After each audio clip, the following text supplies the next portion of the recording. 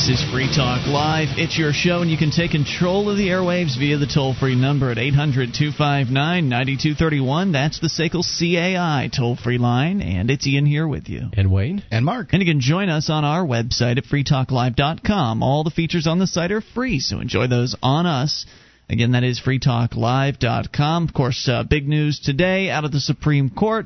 Things could be worse. They're not great. They could be worse. Mark, do you have this story? Did you see the story? I saw the story. I mean, I don't have it in my show prep. I've got a version of it here from HomelandStupidity.us. Our pal Michael Hampton over there writing. The U.S. Supreme Court announced today that the individual right to keep and bear arms guaranteed by the Second Amendment was nevertheless open to regulation, restriction, licensing, and registration, just like the First Amendment. So much for unalienable rights. In a 5-4 decision announced this morning, the court upheld a 2007 appeals court decision and affirmed that while the Second Amendment does indeed refer to individuals without regard to their affiliation with the militia, as in the right secured by the Second Amendment is not unlimited, the court struck down two provisions of the 1976 D.C. gun law, the prohibition on owning handguns and the requirement that rifles and shotguns be stored disassembled or with trigger locks. So that's a little bit of good news. Yeah, to say that, to me, it says that it's silly. I don't think that the First Amendment, that there's a right to freedom of speech means that you can regulate freedom of speech. It doesn't mean that. And I don't think that the Second Amendment means, the right to keep and bear arms shall not be infringed, means that you can regulate the keeping and bearing of arms. And by the way, the ruling on this was 5-4. Darn close. One person would have changed it the other way if they wanted to. This is what it could have been bad. One person, like you said, and these people are obviously fallible and obvious. I don't understand how they can make these judgments. 4 of them said no. The right to keep and bear arms can be infringed. It's pretty clear. Actually, they all said that. But the language is pretty clear. A well-regulated militia being necessary to the security of a free state, the right of the people to keep and bear arms shall not be infringed. I mean, I'm no constitutional scholar, but that makes sense to me. So why was it so hard for them to make a decision on this? Why was this something that 4 of them decided, well, no, it's not an individual right, it's a collective right? Because those 4 believe that the Constitution is a living, breathing document. Apparently, they all do. Really, with this ruling that it can be regulated, I don't. These people can't be trusted with the freedom that has been the freedom that Americans have. It just goes to show that it doesn't matter what it says in the Constitution. I mean, again, the founding fathers, they had a nice idea with the whole Constitution thing, but it doesn't matter. Because as long as the government people don't care what the Constitution says, it's a dead letter. Let me continue with Michael Hampton at Homeland Stupidity.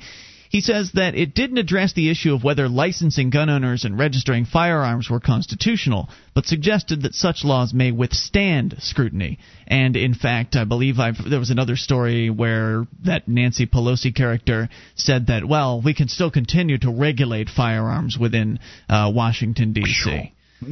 So the courts, because they're doing such a good job, Washington D.C. being one of the most dangerous places in America.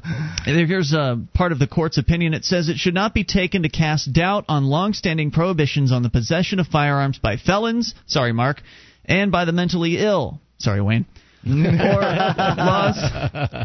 Or laws forbidding the carrying of firearms. Ian's one good joke for the month. I like that. Or laws forbidding the carrying of firearms in sensitive places such as schools and government buildings, or laws imposing conditions and qualifications on the commercial sale of arms. So, yeah, some of you guys have the right to bear arms, but only if you jump through all of the hoops that we have the right to put up. That's basically the ruling, right? Yeah, how do you exercise a right when you have unreasonable barriers to do so? Well, if you have to ask permission, it's not a right, it's a privilege. Absolutely true. The court's opinion, its faults notwithstanding, this ruling will help reduce crime and save lives, says Hampton. Where crime rates are high, a gun may be the only means for law-abiding citizens to safeguard themselves and their families, says Bob Barr, Libertarian presidential candidate. Lawful gun ownership deters an untold number of crimes every year. Now, there's certainly no doubt about that. We see evidence from that here in our very own state of New Hampshire, where the gun rules are very, very slim. There's not too much in the way of gun regulations here, and Similarly, there's not too much in the way of gun crime around here. So there are some places in the country where they get it, and there's some places like New York City and Washington, D.C. and Chicago where they don't get it at all, and you can't even own a firearm, let alone carry it around with you. I understand why they don't trust that many people, in one area. However, I don't want to live in an area like that, or choose not to. So, the fact is, if we're going to have a free country and we're going to have a constitution, we should play by the rules of the Constitution, not change them. If you want to change them, there's a process for that. It's called an amendment, and you should go through that. So the Second Amendment should be changed to the right to keep and bear arms can be infringed if they're going to infringe it. And that includes ex-cons too. According to Mayor Richard Daley from Chicago, he called the decision very frightening. Mayor Adrian Fenty from D.C. said more handguns will lead to more handgun violence. Everyone because they jump out of drawers and shoot people.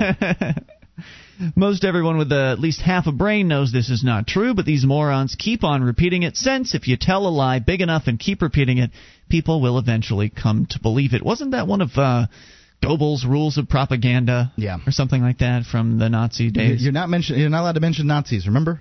That's right. Your elected politicians, says Hampton, are using Nazi propaganda tactics on you to keep you unsafe in your homes and your neighborhoods. There is a point to this. If you are unsafe, you'll look to them for solutions. But they don't have solutions. All they can do is control your life. Right. If they pass laws that says that say that people can't have guns, then only the people that don't care about the laws are going to have the guns. So how are they going to stop gun violence?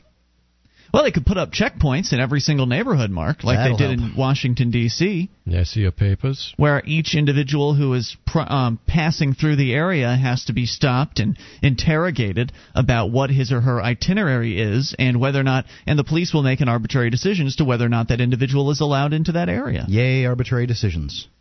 Hampton says, I can't wait for the law which says that not only must newspapers register their printing presses and get licenses to publish, but so must individuals register their computers and printers and get licenses to print or to blog. It's exactly the same thing, only applied to the First Amendment. Under the logic of this court, such restrictions would be perfectly fine.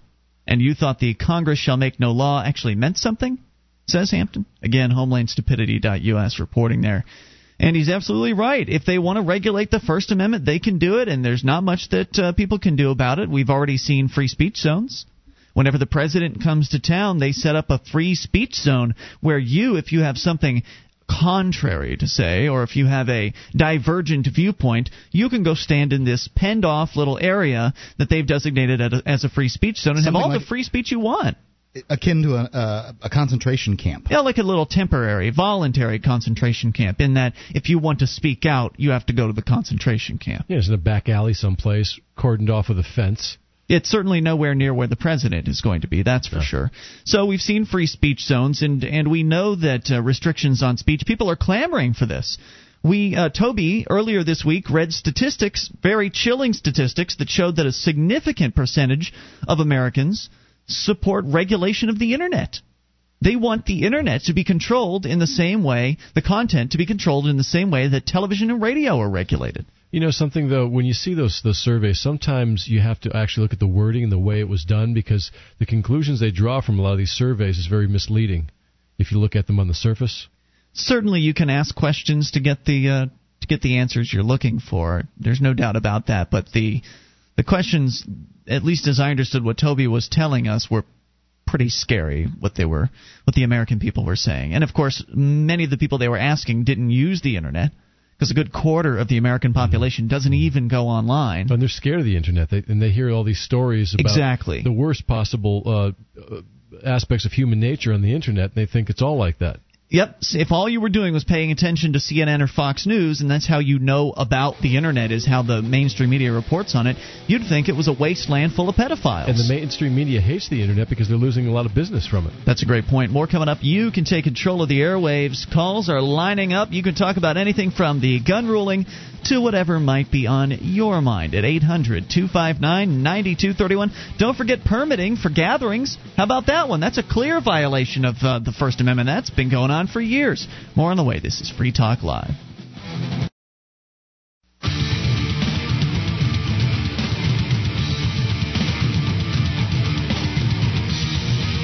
is Free Talk Live. It is your show, and you can take control of the airwaves via the toll-free number at 800-259-9231.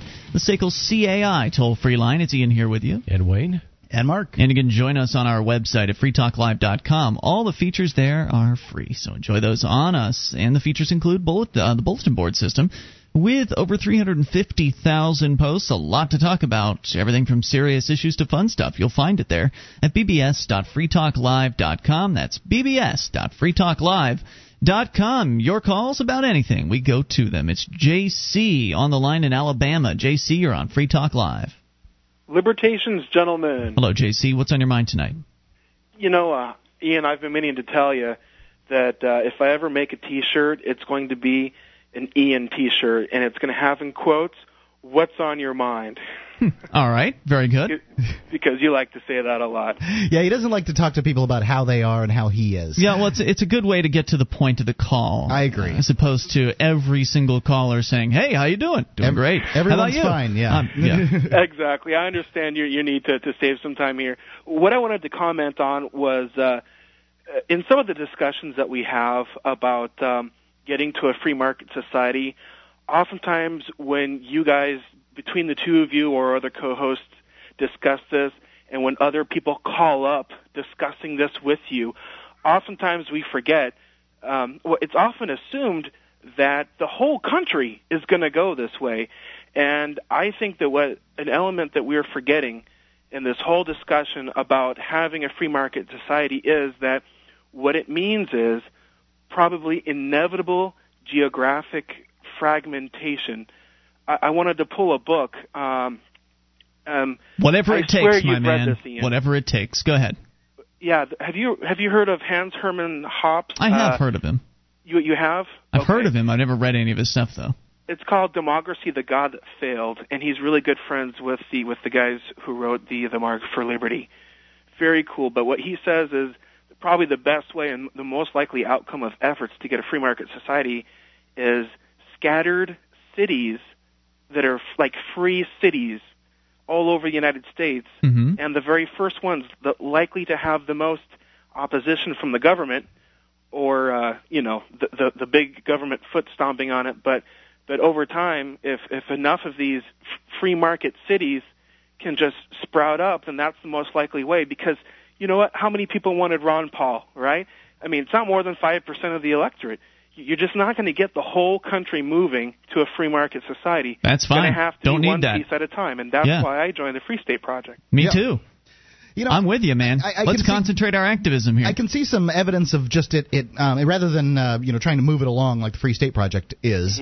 But in San Francisco, for instance, the mayor said gay marriage is legal, and I guess it's now happening and now is legal in California as a state and a whole. But the mayor of the city took a stand a year or two before the state went that direction. And one thing's for sure is that gay marriage is going to be legal in the United States within the next decade. Sorry, that's just the way that's going to be. You think, even in the South? Gays can get married in California now, so that's not the South. Right, understood. But the South now has to recognize it. I mean, it's part of the 48 contiguous states. What are they going to say? You're not married. Oh, yes, I am. I got married in California. I see. I don't know how all that works. I guess you're right. We'll find out. What else did you have to say, sir? Go ahead.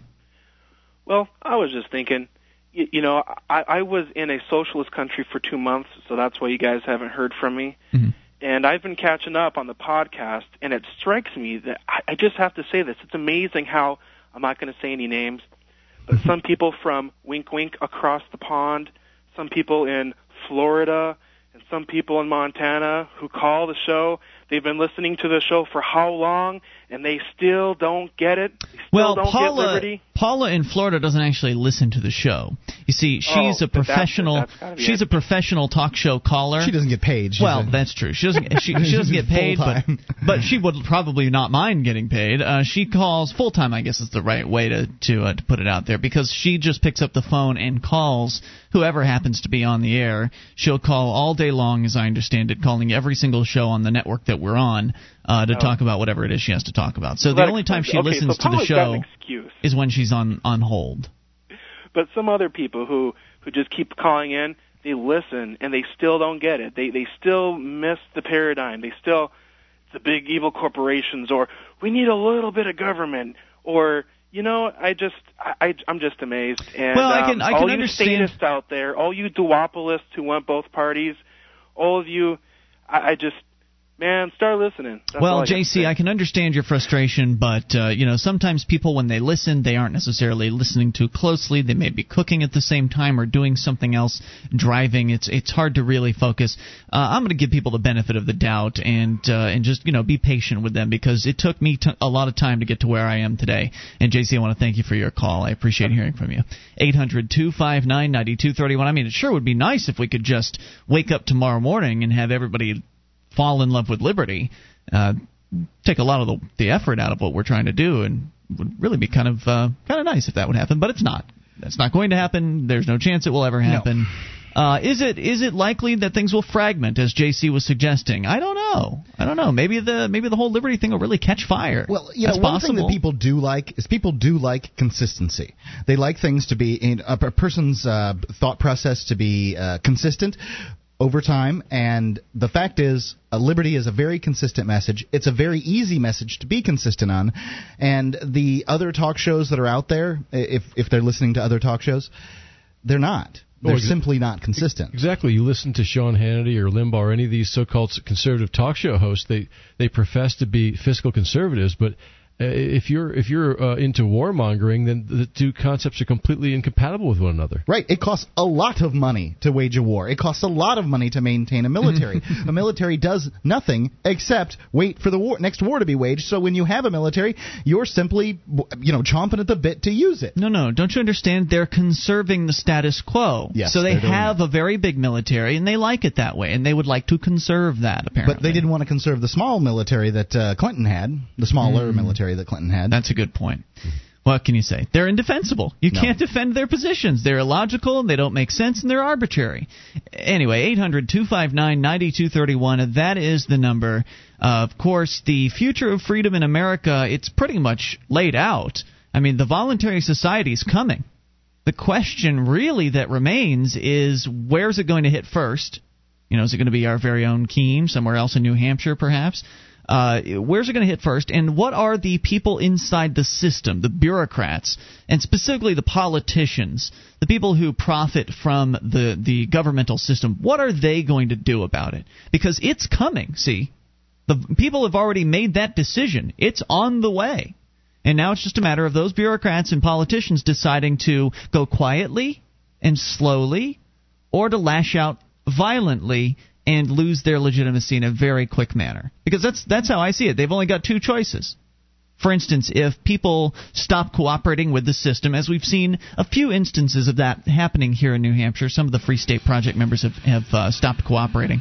But if we see more of that, well, they'll only have two choices. Either they crack down hard and start putting people behind bars, or they just kind of let it go on and try not to draw attention to it and try to keep as much power as they can for themselves for as long as they can. I think that would be their best choice, but it's in their hands to decide how to handle this. More coming up. You can take control. This is Free Talk Live.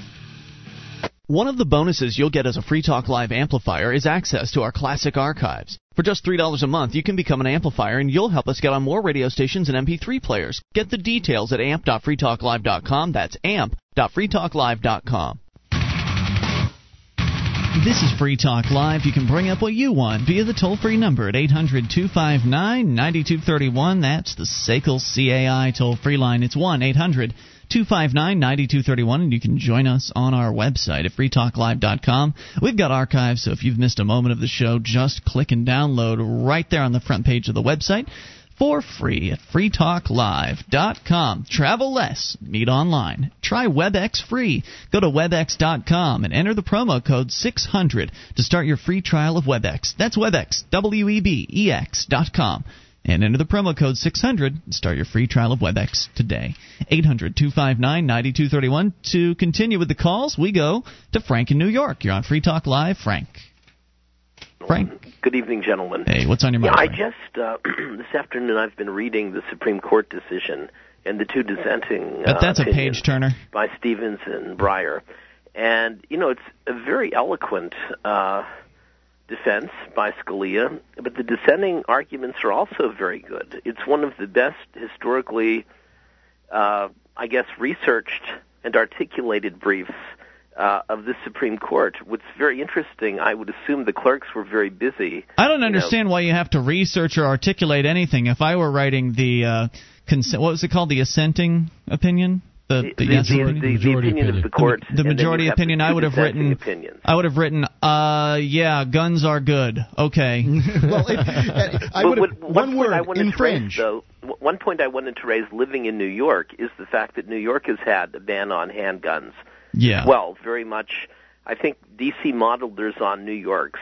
And what's interesting about the brief, as the court concurred today, is that there's going to be a tremendous number of individuals that were arrested for utilizing their Second Amendment rights. Mm-hmm. Are they going to be able to appeal? And it will be billions and billions and billions of dollars, as well as many lives that have been ruined. I know in New York, if you have a gun that's unregistered, you go away for anywhere from 15 to 20 years. So, Frank, are you suggesting that those folks will be able to appeal their sentences? I think they should, yes. I think they have every right to, and I think that that's going to have to be the next thing. And you're going to have to wipe all their criminal records off, concerning that crime. I hope that happens. Because it was really no crime. That's what's amazing. And magically, also, I fear what I wanted to say, too, that's very interesting.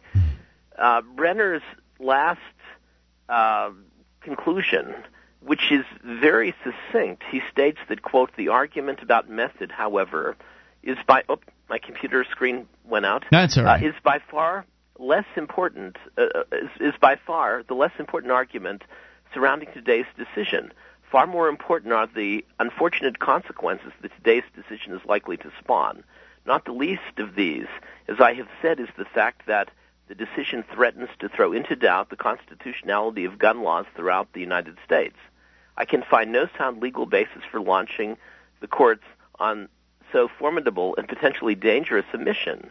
In my view, there is simply no untouchable constitutional right guaranteed by the Second Amendment to keep loaded handguns in the house in crime-ridden urban areas. He said there is no right. Is ridiculous. He said there is no right to keep a loaded handgun? There is.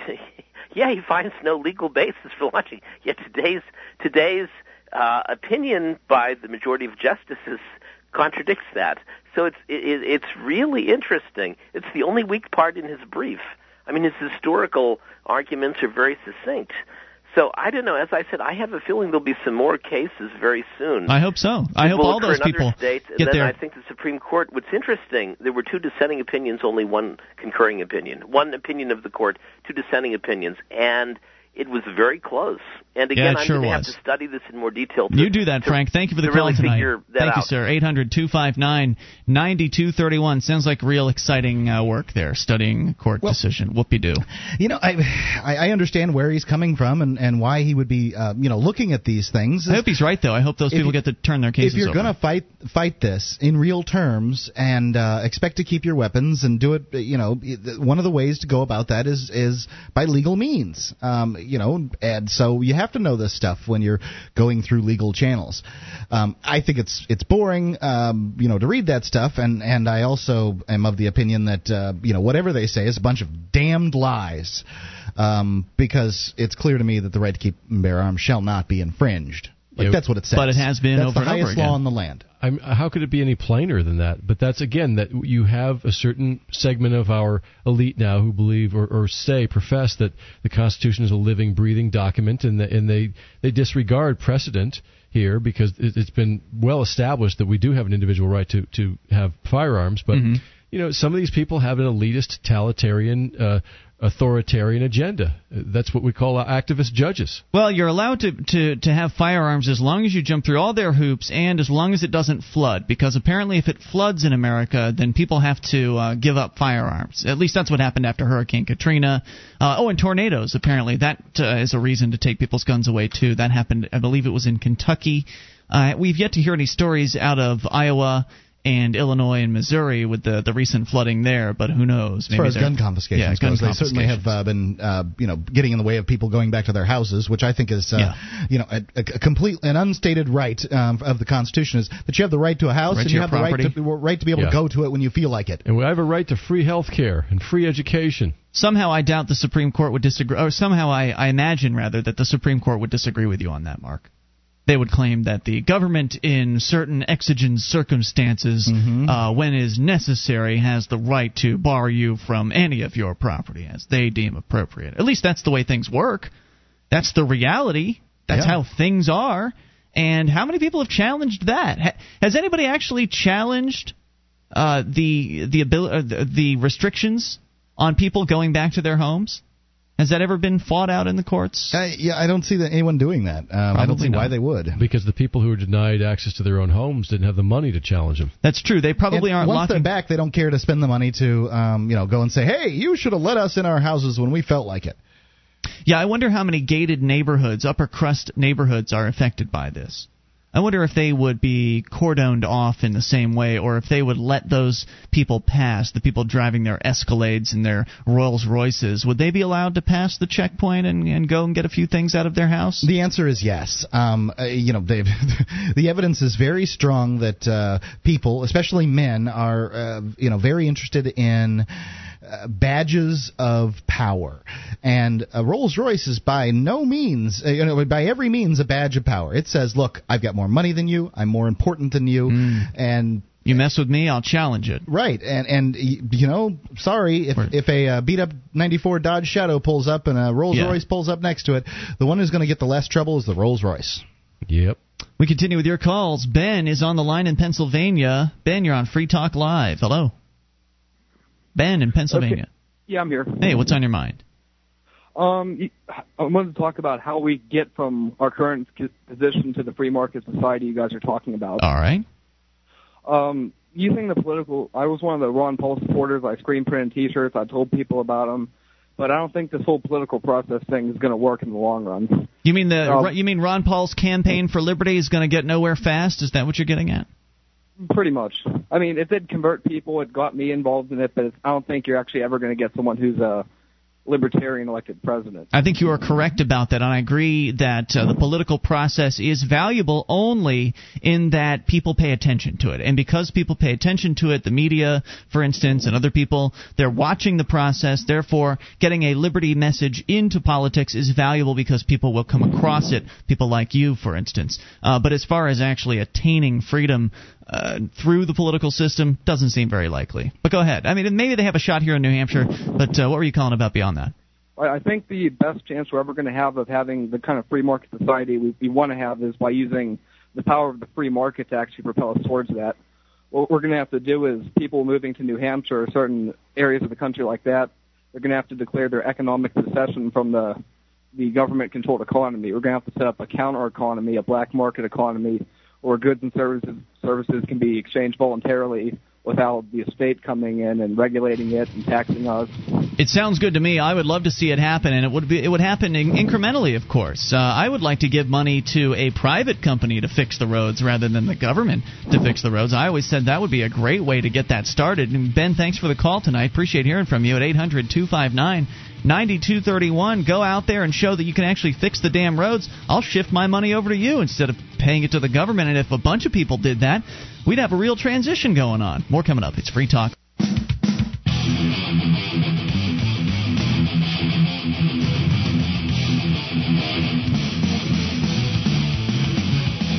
This is Free Talk Live. It's your show, and you can bring up anything via the toll-free number at 1-800-259-9231, the SACL CAI toll-free line. Ian here with you. And Wayne. And Mark. Join us online at freetalklive.com. All the features are free, so enjoy those on us.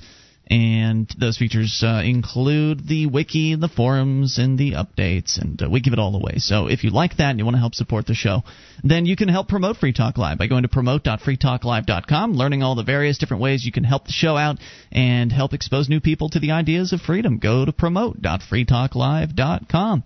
What mischief is the Iron Fist of the State up to lately? And who is the Anarchy Boogeyman? Should you be afraid of him? AnarchyInYourHead.com is a webcomic about the philosophy of freedom in its purest form. Check in every Wednesday and Friday. He's doubling up his comics. It used to be just Fridays. Now it's Wednesday and Friday for a new strip, and find bonus material throughout the week, all at AnarchyInYourHead.com. That's AnarchyInYourHead.com. You know, he wouldn't be doubling up if people weren't going to read them, which means that, the Free Talk Live advertising's working. Yep, that's how it's supposed to work. We continue with your calls. Nico in Illinois, you're on Free Talk Live with Ian, Wayne, and Mark. Hello, Nico. Hey, Nico. Nico. I have a quick comment before I say what I want to say. All right. I agree fully that the free market, if we want to move to a free market society, should be done on a voluntary basis where people get active and move together. I think on a political level it actually would cause problems because, for example, if you were just to cut the welfare program, you would upset more people than you would make happy. And I think if people saw that, they would get a bad message of liberty, and that would hurt the liberty movement. I can see what you're saying there. Yeah. What I wanted to say, though, is today, do we not live in a completely free market society? No.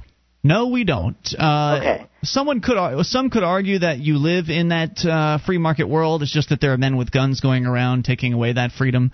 That's exactly what I wanted to bring up.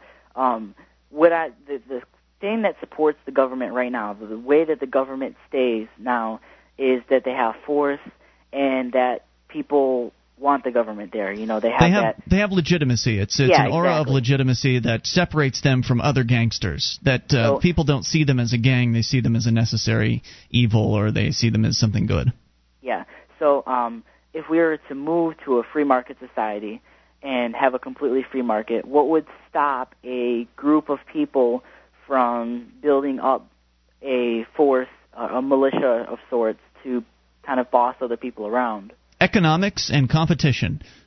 Because those people wouldn't have the legitimacy that government does, they would have to be operating completely independently, which would mean that if they started bossing people around and trying to hurt people, then it would be completely legitimate for someone like an individual to repel their force. If someone comes up to you on the street and tries to rob you, you have the right to keep yourself safe and repel their force with defensive force. And so those people would end up getting hurt if they decided to do something like that. And the other factor is, again, economics, in that it costs money to rule over other people's lives. The way the government gets away with it so effectively, beyond its aura of legitimacy, is the federal government has the ability to print money. They can create money from thin air. And they're the only organization that has the ability to do that. And so this fantasy group that you're talking about, this gang, the street gang, would not have that ability. That's right. And that's where I think our original republic went off the tracks, is 1913, because once you have a small group of people that can print all the money they want, they can buy whoever and whatever they want, they can buy votes, and you see the monster that is created.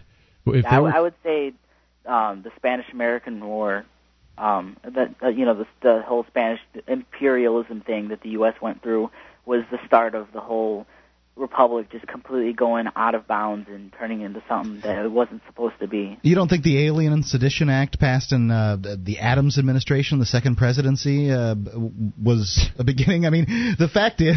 You can go back as far as you want. Right. You go back to the point where, actually Washington was made the general over the Continental Army, and instead of militias fighting the British, they put together a full-fledged military. From the very beginning... The seeds of authoritarianism were planted. Yeah. I wanted to kind of ask one more question. Sure. I can't, see, and the Americans with Disabilities Act says that people with seeing eye dogs are allowed in organizations. And I don't see a problem in most, Jewel or something, recognizing the fact that a person with a seeing eye dog would need to go in there. But there are problems with, little places ethnic places that aren't used to these things that are in American culture or whatever. In their countries, it's not like that. And I know that in the free market, people would find it better to have a business that would let people do this just, because it's more ethical or whatever. But even today, there are problems, even with that law in effect, and, sometimes the organizations who train people with seeing eye dogs have to help people and encouraging and the businesses and telling them it's okay to have a dog and things like that. And some of them will not budge unless they're given. Well, there are multiple reasons for that. There are, in many cases, there are health code government regulations that prevent dogs from being allowed. I mean, just dogs in general, not seeing eye dogs. Usually there's an exception for a seeing eye dog. Right. But a business owner may not be familiar. The government created the problem in the first place. Correct. The business owner that you're talking about, the ethnic business owner, may not be very familiar with the exception to that rule. He may have heard that he's not allowed to have dogs in his business and then is very disbelieving when someone says, well, that's a seeing eye dog. He may not know for sure. And then the other thing is that some people just, they understand that bringing dogs or other animals into their business is going to result in messes that they have to clean up, and they may just decide that refusing your business is more worthwhile than cleaning up a mess. But I would agree with you that I think most owners are pretty sensible people, and they do allow people with seeing eye dogs into their business, and for the most part it's not a problem, and the marketplace will certainly solve that. Yeah, I guess you're right. It's just that issue is a little interesting, but pretty much other than a few things, I'm a complete free marketeer. I believe in no government at all, and I have read The Market for Liberty, and I do like it.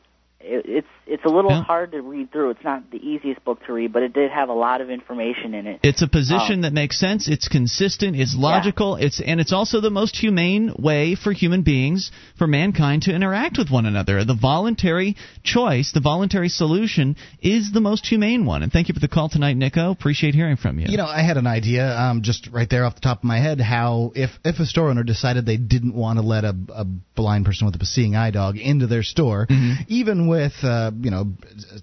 no regulations in the area of animals, no government regulations. There certainly would be some regulations as far as some companies go. Then if you wanted to protest that, it'd be relatively easy. You could go sit out in front of the business with your little dog and your little dark glasses and say, with a little sign that says, "This business won't allow blind people in." I'll bet you it's not. That's going to hurt. I bet you it won't be 15 minutes of protesting before, oh, hey, never mind, sorry about that. Yeah. Tell you what, we'll just take you around the store. Even if they didn't want to let the dog in, they could have an employee stand outside with the dog while you some kind of solution, with the employee. But I bet you get your dog if you wanted it. Yeah, I bet you're right. 800-259-9231 to Stephen in Colorado. You're on Free Talk Live. Stephen. There. Hey. I made a convert today, I think.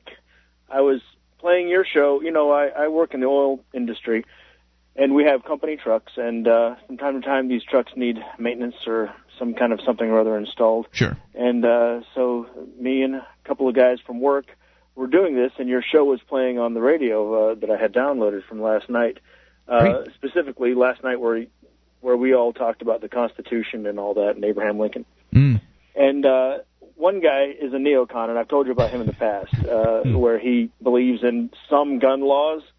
Well, I didn't think that I was making any progress with the guy at all. It turns out actually that I was, in fact, because I've gotten him now to where he only believes there should be one gun law on the books, aside from the Second Amendment, and that is that convicted felons can't own guns. Sorry, Mark. Yeah, well, it's a step. And I understand. I get it. I do too. I know why it is that people say that. Yes, they're bad. They're bad people. But the easiest question are they not really saying, hey, we should have never let these guys out in the first place? That kind of is what they're saying. Right, it is what they're really saying, and the thing is if the guy's too dangerous, why in the hell did they let him out? That's right. And the next question is, look, we have all kinds of laws against this. Do you see any evidence that this no convicts having guns law is working? It's not. Sure, and how many of those felons are actually violent felons? How many of them got busted for 28 grams of marijuana or something like that? They can't have guns either. I don't know if you had more. Hang on. We might bring you back if you got more. An hour or two. 800-259-9231 is the SACL CAI toll-free line. You can bring up anything. This is your show. It's Free Talk Live.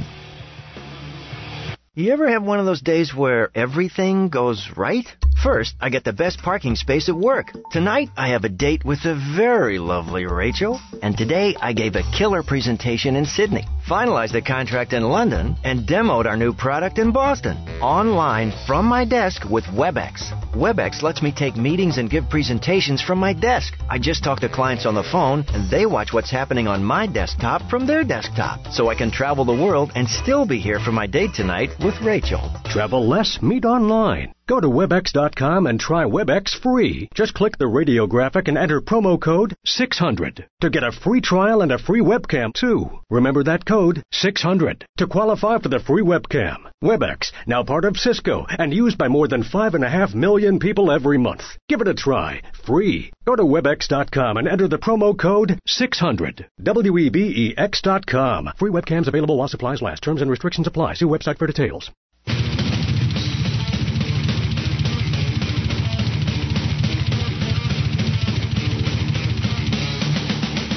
This is Free Talk Live. It's your show, and you can take control of the airwaves via the toll-free number at 800-259-9231 as we launch an hour number 2 of the program. It's Ian here with you. And Wayne. And Mark. That's 1-800-259-9231. You can join us online at freetalklive.com. All the features on the site are free as we continue with your calls. Stephen still on the line in Colorado. Stephen, you're back on Free Talk Live. Hi there again. Yes, golly, I don't even know what I was saying. Something about this guy at work. The one you're talking about that he believes in. Yeah, you've been trying to I guess plant the seeds of liberty with this guy, and you didn't think you were getting anywhere. But it turns out you were getting somewhere.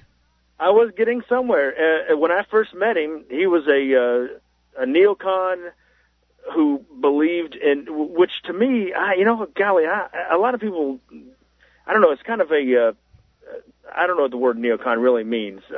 He is a George Bush worshiper. Yeah. And he basically, I think of neocon as being all the worst of the conservative position combined with all the worst of the liberal position. That's about. I think that's pretty fair description. A lot of the neocons actually originally came from the Democratic Party. There was this warmongering wing of the Democratic Party that went over to the Republican Party in the 80s. And basically, they're authoritarian, big government people, just like the Democrats are. Only you're talking about the welfare-warfare state versus the warfare-welfare state. Yep, good point.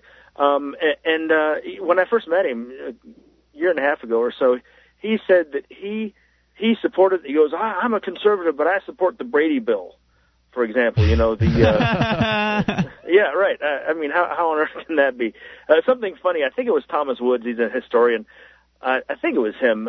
He called Brady the human houseplant.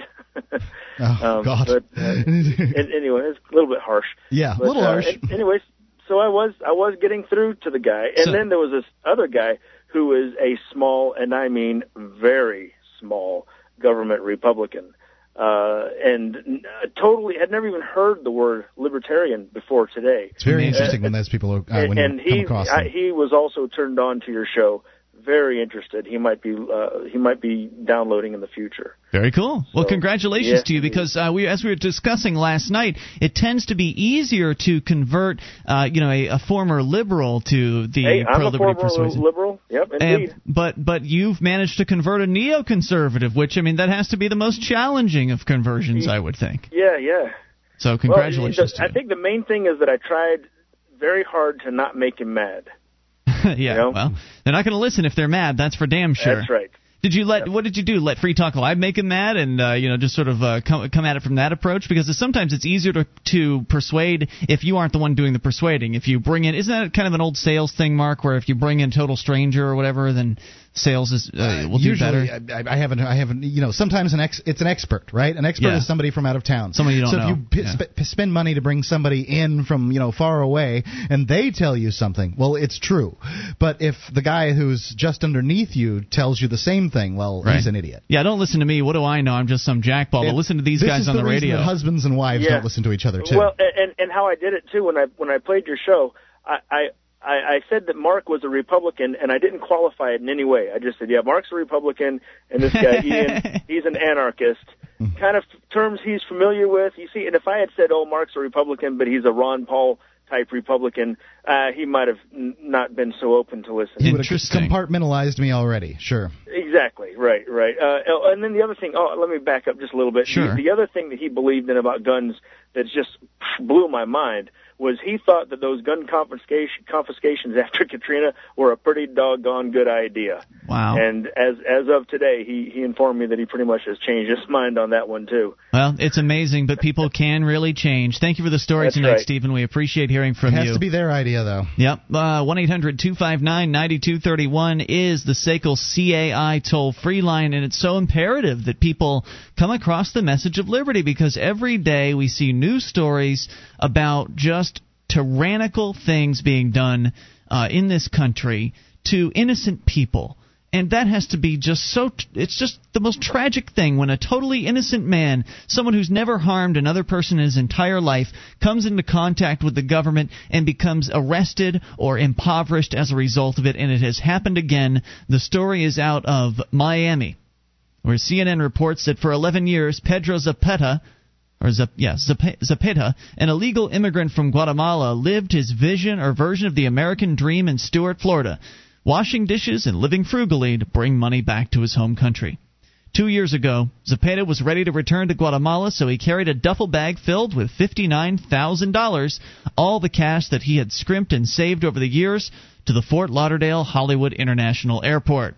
Either of you want to guess what happened to Mr. Zapata? Somebody, some law enforcement officer went through his bag, found the money, and took it away from him. Yep.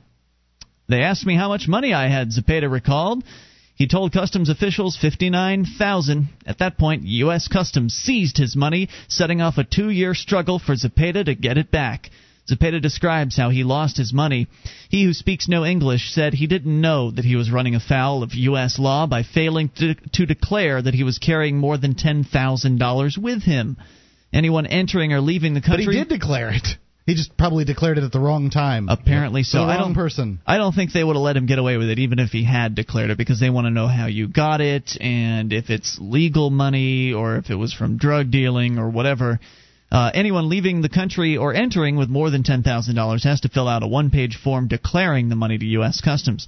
Officials initially accused Zapata of being a courier for the drug trade, because he's brown and all. Yeah. But they dropped the allegation once he produced pay stubs from restaurants where he'd worked. Zapata earned $5.50 an hour at most of the places where he washed dishes. When he learned to do more, he got a 25-cent raise. After customs officials seized the money, they turned Zapata over to the Immigration and Naturalization Service. The INS released him, but began deportation proceedings. For 2 years, Zapata has had 2 attorneys working pro bono, one on his immigration case and the other trying to get his money back. He said, "They're treating me like a criminal when all I am is a working man." Well, now, of course, the law and order people out there would say, "You are a criminal. You're an illegal immigrant. You didn't fill out the right paperwork when you came here, and you didn't fill out the form to pay a fine." That doesn't give anyone the right to steal his money. Well, they would argue, Mark, that he was illegal, and so therefore they can do whatever they want to him. He wasn't supposed to be here in the first place, so all the money he earned is illegitimate. They wouldn't argue that a criminal stole his money. They might say to themselves, good, because they're that much of a bigot. Yeah. But they wouldn't say that it was right. And so for the government to take his money because he didn't fill out some one form, even though he declared it right there in front of him when they asked him the question, he didn't declare it in the right way. He didn't go through their bureaucratic steps and play with their red tape. That doesn't make it right. That just makes it theft. Zapata's story became legalized theft. Public last year on CNN and in the Palm Beach Post newspaper, prompting well-wishers to give him nearly $10,000, money that now sits in a trust. The marketplace steps in. The most amazing people. Yep. Robert Gershman, one of Zapata's attorneys, said federal prosecutors later offered his client a deal. He could take $10,000 of the original cash. These stinking thieves. Look. It's his money. I can't believe they offered him part of it back. Hey, God, they're such terrible thieves. We're doing him a favor. What are you talking about? It's disgusting. Yeah. Plus $9,000 in donations as long as he didn't talk publicly and left the country immediately. Then they should have given him all his money if they didn't want him to talk publicly. And guess what? He said no. Good for him. All right. He wanted all of his money. He'd earned it, he said. You're damn right he did. Sure did. Now, according to his attorney, the IRS wants to access the donated cash to cover taxes on the donations and on the money Zapata made as a dishwasher. Zapata admits that he never paid taxes. Another strike against him, not following the law. How dare he? You know what? He's been totally honest on every turn, it appears, too. CNN contacted the... because he's a good man. He doesn't deserve to have his money stolen from him. Nope. See, but it's easy to steal money from good people, Mark, because usually they roll right over and they just, I'm sorry. They're not going to pull out a gun and shoot the stinking bureaucrat right in his head for stealing people's money. Yeah, that's what should happen to thieves, but we all know that if you use violence against the government thieves... It simply won't work. Then you'll be painted as a crazy man. Oh, how could you do such a thing to our protectors? Well, they would have just said that he was a courier for the drug cartels, and that would have been it. That's it. 1-800-259-9231, the SACL CAI toll-free line. More about Mr. Zepeda's case, and we'll talk to you about whatever you want to discuss if you dial in toll-free at 800-259-9231. This is Free Talk Live.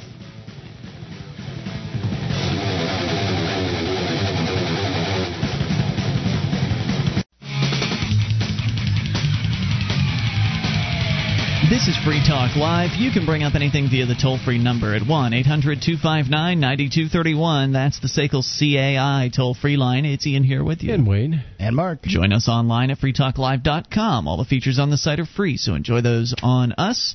Again, that is freetalklive.com. The features include the wiki with over 1,700 pages created by listeners like you. You can go and edit virtually anything you see. It's like the listener editable version of our website. Go to wiki.freetalklive.com and get interactive. wiki.freetalklive.com. And support our sponsors. SACL CAI is the biggest sponsor of Free Talk Live. They do collections. They do it in a way that is entirely different than what you might imagine collection companies do. They collect with respect, just like their little tagline says. You can find out more about SACL CAI by checking out their banner at freetalklive.com. There's always another sad story to tell about a man having his life, or woman, this has happened to men and women, having their life savings stolen from them. Now, usually these people are folks who maybe aren't necessarily so inculcated with the system. They don't necessarily have a bank account, for instance. They've just been socking away money in a safe place for years and years and years, and they decide to move somewhere. And the last time we read this story, I believe it was an older lady who had taken her entire life savings and was going from one point to another with it. She wasn't even on an airline. She was just driving. And the cops pulled her over and stole her money from her. And the same thing has now happened to a Guatemalan immigrant in Miami, Pedro Zepeda, who worked hard, real hard, washing dishes for 11 years in this country, managed to save $59,000. Now, there aren't very many Americans that could work such a low-wage job and actually manage to sock that kind of money away. So the guy deserves to be congratulated for being such a frugal guy. Yeah, an incredible saver. I mean, he did a great job at that. And how was he rewarded for his efforts, for his frugality? How was he rewarded? The government goons at the airport, the Customs Department, stole $59,000 from this man. And when he didn't just roll over for him and say, "Oh, okay, I'm sorry about that," and when he wanted to challenge it and he got some lawyers to work for him pro bono, they came back to him and said, hey, tell you what, We're gonna. How about we make you a deal? We've got all your money. We'll give you $10,000 back. You leave the country and don't talk about this. Screw you. He said no. He's continuing on with his case. Of course, now the IRS is coming down on him because apparently he didn't pay taxes on his $5.50 an hour dishwashing job, which I can't imagine would have been too much in the way of taxes. Couldn't have been much. No. One of the immigration lawyers that he's working with said illegal immigrants such as Zepeda have few options when it comes to dealing with the U.S. government. Says when you're poor, uneducated, and illegal, your avenues are cut. On Wednesday, Zepeda went to immigration court and got more bad news. The judge gave the dishwasher till the end of January to leave the country on his own. He's unlikely to see a penny of his money. Yeah. Zepeda said, "I'm desperate. I no longer feel good about this country." And who can blame him? He's not the only one who's been victimized in this way. Many people who were born here have been victimized in the exact same fashion and also have never seen a dime of their money. Maybe he should have taken the $10,000 deal and just left the country. And I mean, it would have been sad, but better than nothing, I suppose. Can you imagine coming here for over 10 years, working as a dishwasher to save money so that you'd be able to provide for your family in Guatemala, and then having it all stolen from you by a bunch of bureaucrats? Right, the moment you were ready to get on the plane to go home. I mean, there it was, the very moment. Oh. Zepeda said his goal in coming to the United States was to make enough money to buy land in his mountain village and build a home for his mother and sisters. How awful. He sent no money back to Guatemala over the years, he said, planning to bring it all home at once. At Wednesday's hearing, Zepeda was given official status in the United States, voluntary departure, and signed a signed order from a judge. For the first time, he can work legally in the U.S. By the end of Zepeda, he may be able to earn enough money to pay for a one-way ticket home, so the U.S. government, which seized his $59,000, doesn't have to do so. Yeah. So they've got his money, and there's not a damn thing that he can do about it. And the same thing would happen with you and I. We would not be able to do very much unless you are able to hire a lawyer at who knows how much per hour. At least you'd still be in the country, so that there'd be this slight bit more chance that you'd get your money back at some point. And why would they crush this guy? They don't need $59,000. They can print up all they want. Well, once the ball's rolling, it's rolling. Well, it's possible that I don't know what happens. I know that because it's Customs that took the money. I know that when it comes to the police departments, they can take people's money and keep it. So who knows? The department itself. Correct. Right. Yeah. Well, the officers can keep some of the money too, but they just have to take it before they report the rest. But this agency is an agency of the federal government, so they don't need his money. This is about control and power, a show of power, really. But is it possible that they could get the money added to their budget? Is it possible that $59,000 might be able to go to buy new laptops and leather chairs and stuff like that? It's conceivable. Yeah. So they may have an interest in that they get X amount of budget from the feds every year, but if they can supplement that budget with seizure money, then all the merrier for the government bureaucrats. Yeah. Who out there in the audience can defend what happened to this man? Who out there can say this is good? This is good that he worked for 11 years to have his entire life savings stolen from him at the point of a gun. He's a bad man. Yeah, and those who say, well, he didn't pay any taxes. The guy was making $5-something an hour. You don't pay taxes at $5-something an hour. Exactly. Pretty much no, you don't. You get it all back, but I guess they wanted him to be obedient and go through the process, right? Income tax, that's as opposed to Social Security. I'm sure they would have liked to have his Social Security, gratis, so that they wouldn't have to pay for him in the future. Let's continue with your calls. You bring up anything. John is on the line in Kalispell. You're on Free Talk Live. Hello, John. Hello, John. How's it going? Hey, what's on your mind tonight? Who's the only one here who knows the illegal ninja moves from the government? Who knows illegal ninja moves?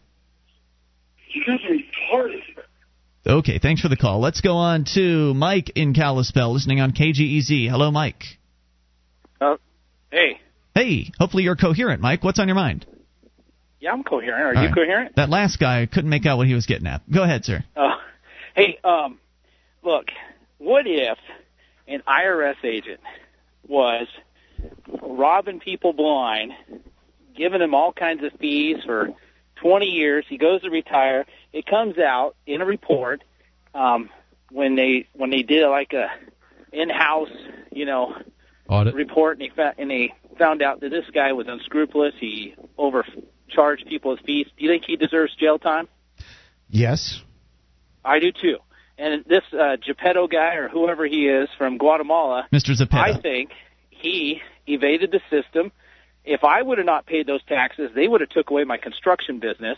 My family would be on the outs. And this Geppetto guy comes in this country. He doesn't pay any taxes. He doesn't pay any. At $5 an hour, he wouldn't have paid any for the anyway. roads, doesn't pay any taxes for the school. That's not true. That's not true. He was living somewhere, therefore he was paying rent, therefore he was paying for the roads and the property schools and all that taxes. other nonsense. Let's not forget the gas tax that goes into it. The roads are paid with gas taxes. You're wrong. Yeah, that's right. And by the way, I'm wrong? Yeah, absolutely. He was paying rent. rent. The IRS agent is stealing. You guys, look, what if GCN came to you and said, look, there's a Mexican channel. Look, you guys aren't reaching enough people. There's a Mexican channel that will speak Spanish that could reach 1 to 2 to 3 million Mexicans. So that's a lot bigger than your demographics. And we're going to cut you guys out because we're going to go with the Mexican programming. Because they can reach 2-3 million illegal Mexicans here in the United States. If that helps them if that helps them sell advertising, I think that's fantastic. Hang on, we'll bring you back. We'll let you make some more points. Hang on, we'll let you make some more points. 800-259-9231. You can take control. Bring up what you want. This is Free Talk Live. Would you like to help others find Free Talk Live? You can help us advertise, market, and promote the show at amp.freetalklive.com. Consider becoming a Free Talk Live amplifier now for $3 a month and get some cool bonuses at amp.freetalklive.com.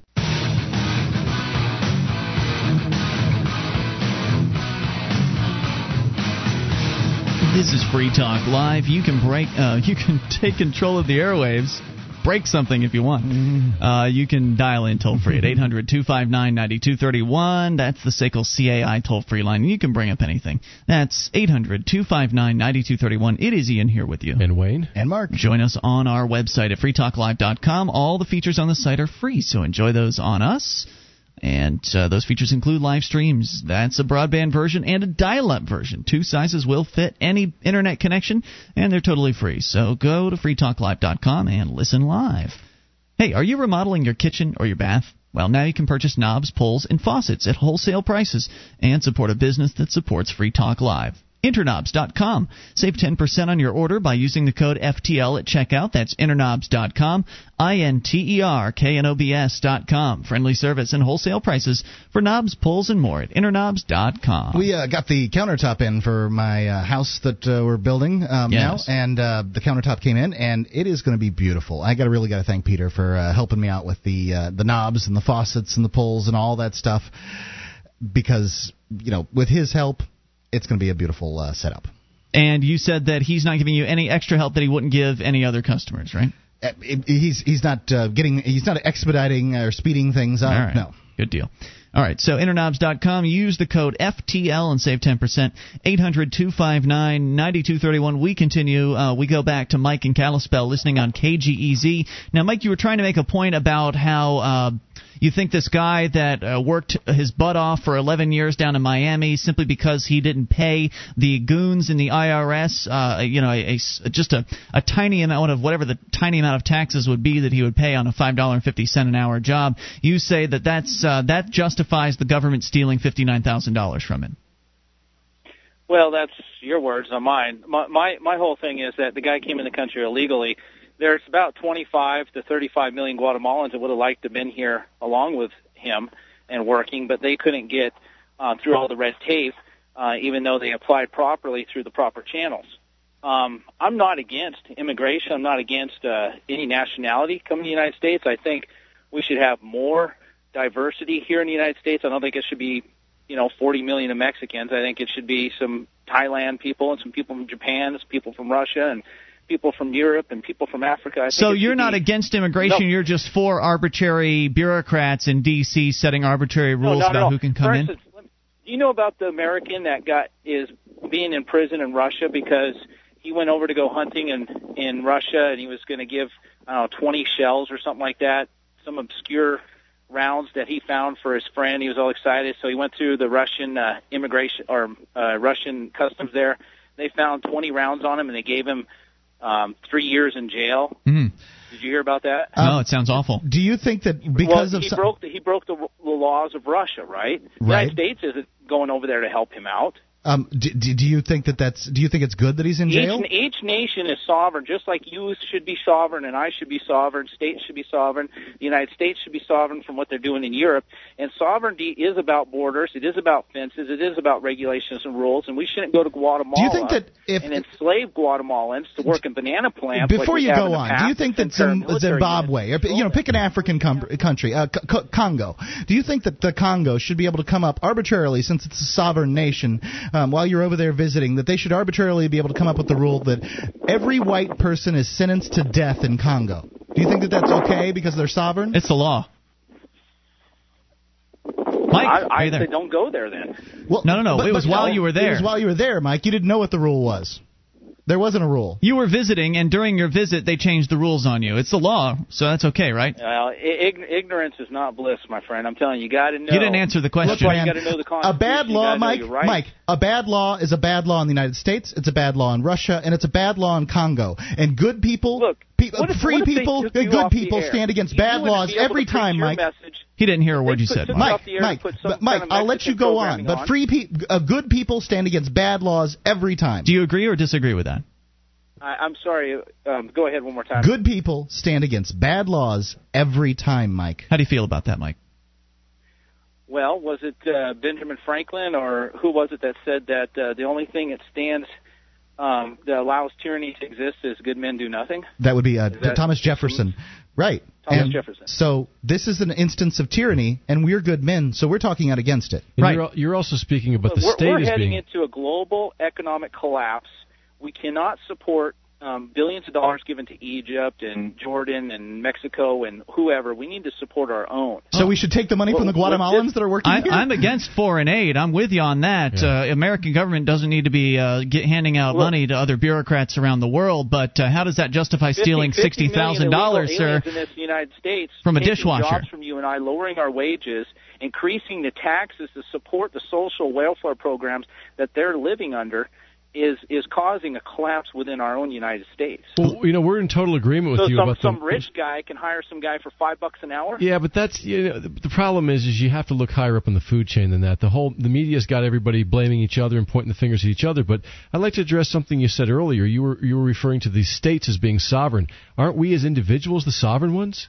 I agree. And the states exist at our grace. And so much it extends as you and I get together and we form a union or a state or. But I haven't formed a union with you. Yeah, I have no contract with you.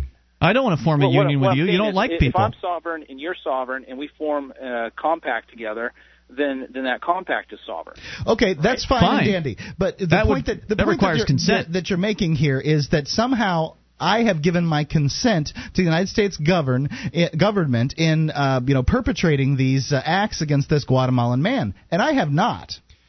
You see, we're going to be a civilized world and country when we recognize the sovereignty of all individuals, regardless of their country of origin. And this man was paying taxes. If he had to buy gas, he was paying taxes. If he was paying rent, he was paying taxes. Don't get all caught up. If he was driving, he was breaking the law, and he was driving your and my insurance up. How do you know that he didn't get it? How do you know that he didn't get a state-issued driver's license? He wouldn't drive up your insurance if he never got into a wreck.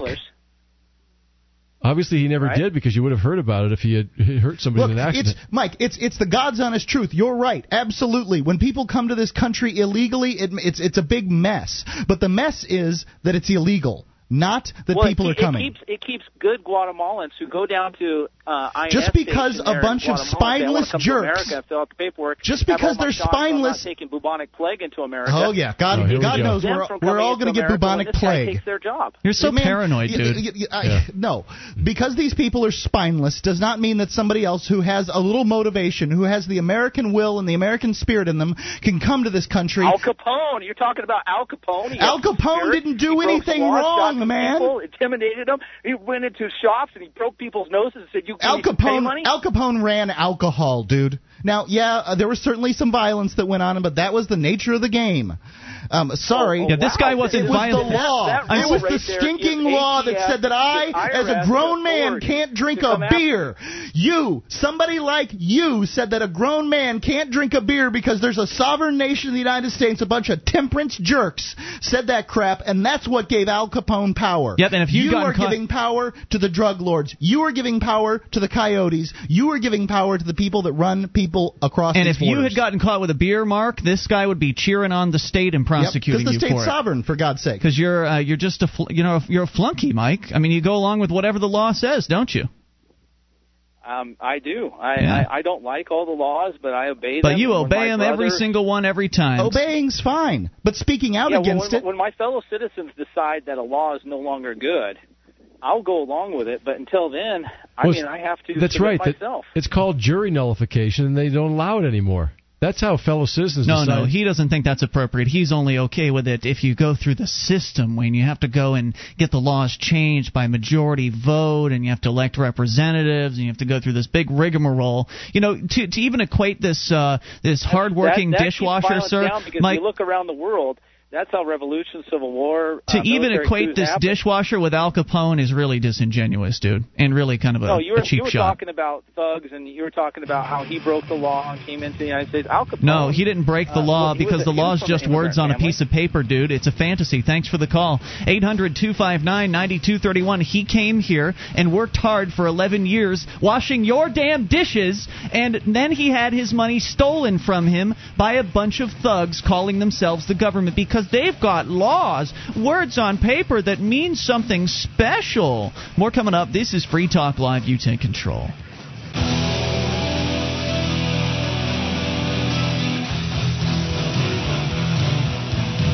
This is Free Talk Live. It's your show, and you can bring up what you want via the toll-free number at 800-259-9231. That's the SACL CAI toll-free line. It's Ian here with you. And Wayne. And Mark. And you can join us online at freetalklive.com. All the features on the site are totally free, so enjoy those on us. And if you like the show and want to help support Free Talk Live, shop with us at amazon.freetalklive.com. Enter Amazon through that link. Free Talk Live will get a percentage of your purchase. Start your shopping at amazon.freetalklive.com. So sad to hear Americans like Mike in Kalispell just not even caring to stand up for another man's freedom because that man was born on a different plot of land as they were. Well, I kind of understand where Mike's coming from in the sense of, the laws are the laws and you know what the laws are. He didn't know what they were. I don't know what they are. It seems unfair that somebody would engage. Well, he knew what the laws were coming to the country. He knew that he was coming illegally. And that's where Mike, basically Mike, pinned everything that bad that happened to this guy is okay because he came to the country illegally. So we could have, crucified this guy and set his corpse on fire and turned him over to the sodomites, and it would have been okay because he came to the country illegally. As long as it's in the law, it's okay. It's a flawed way of thinking of things, but I can understand. I mean, it brings up the conversation of illegal immigration. What happened to this man, this Guatemalan guy, is terrible. And if you don't think it's terrible, you're a bigot. Like, that's it. Or you're but he said he likes immigrants. He says he thinks people should be able to come here. He's blinded in some manner. But I don't understand. But he also forgets the hoops that you have to jump through now compared to 20 or 30 years ago to even be a so-called legal immigrant. The fees are higher. The paperwork's more oppressive.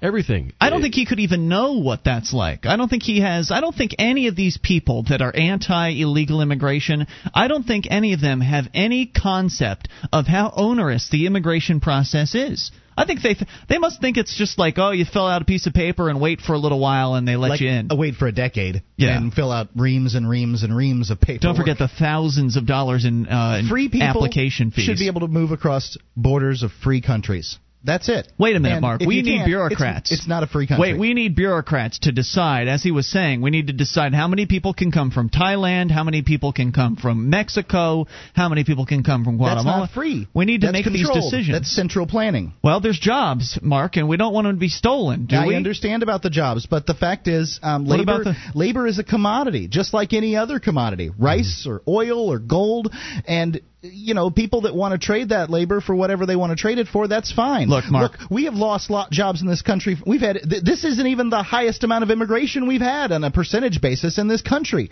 We've had lots more immigrants coming here. Our jobs are not in jeopardy because you can change jobs. But, Mark, I shouldn't have to change jobs. I should have to, be able to keep my one job for my entire life. Then why don't we go and never have a no one should ever challenge my job. If you're a plumber, why shouldn't the government just go ahead and shoot all the white plumbers too? I mean, they're competing with you. Well, they're white, Mark. I mean, come on. No, they're here legally. But what if they change the law? The only plumber that we can have is Ian. Well, that'd be okay. I'd be all right with that. That'd be really great, wouldn't it? But it's a sovereign nation, so it'd be okay. Yeah, as long as 51% of people said it was okay, right? They're limiting a commodity, and that's not freedom. Yeah, the other thing... Apparently that's not what he wants. But government creates these distortions. One reason why so many people have the financial incentive to come over here so-called illegally is because of what government has created. The minimum wage, the inflated currency, all the things that are happening right now are caused by government. The real estate bubble caused a lot of people to come over the border for construction jobs, and there are plenty of them. Mm-hmm. But if you have a true free market system and government gets out of the way, far fewer people would come here because, for one, their own countries would be much better. Guatemala, Mexico would be much better if their countries weren't being meddled with by the United States as well. I don't know, Wayne. I think that if this country was the beacon of liberty that it was supposed to be or intended to be, then I think you would have a lot of people coming here, and I think that would be A-OK, because immigration doesn't harm anything. It makes our quality of life go up. It's not a bad thing when people come in here and compete for jobs. It's not a bad thing when wages in certain sectors drop. As I said, I think it was last week or earlier this week, there are examples of wages dropping in jobs jobs that don't necessarily have anything to do with needing low quality labor or low skill labor. The IT profession, Wayne, which you're probably somewhat familiar with, there was a huge influx of people from this country and maybe from other countries too that wanted to get IT jobs, and so they flooded the marketplace with people looking for these great paying IT jobs, and now they don't pay so great anymore because there's so many damn IT guys out there. I mean, would this guy also advocate for limits on the amount of people that can apply for IT work,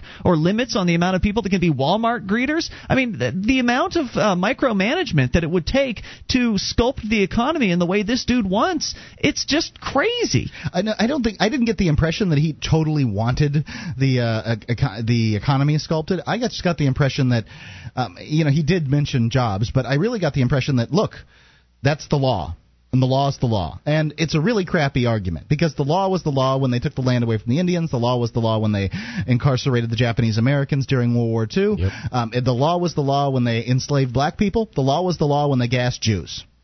All those things were legal. All those things were endorsed by the government, and they were all sovereign.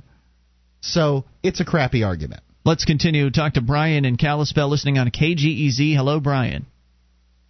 Brian? Kalispell. Going once. I just got allowed a... I wanted to talk about Pedro in particular. Pedro, who's that? Mr. Zapata. Well, the guy who lost $59,000. Oh, okay, right. Well, I agree with you totally that immigration should be completely legal. Great. In the future. But the problem is he's selling labor, right? That's his commodity. Right.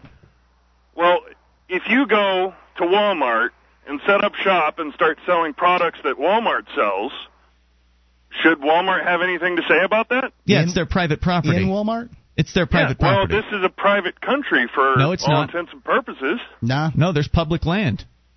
And I have private land that I want to allow people to come on. Right. There are people who have private property that would allow immigrants to come on there if they were allowed to cross over the borders. And I agree with you. I mean, we should have laws much simpler and much easier for immigrants to come to this country.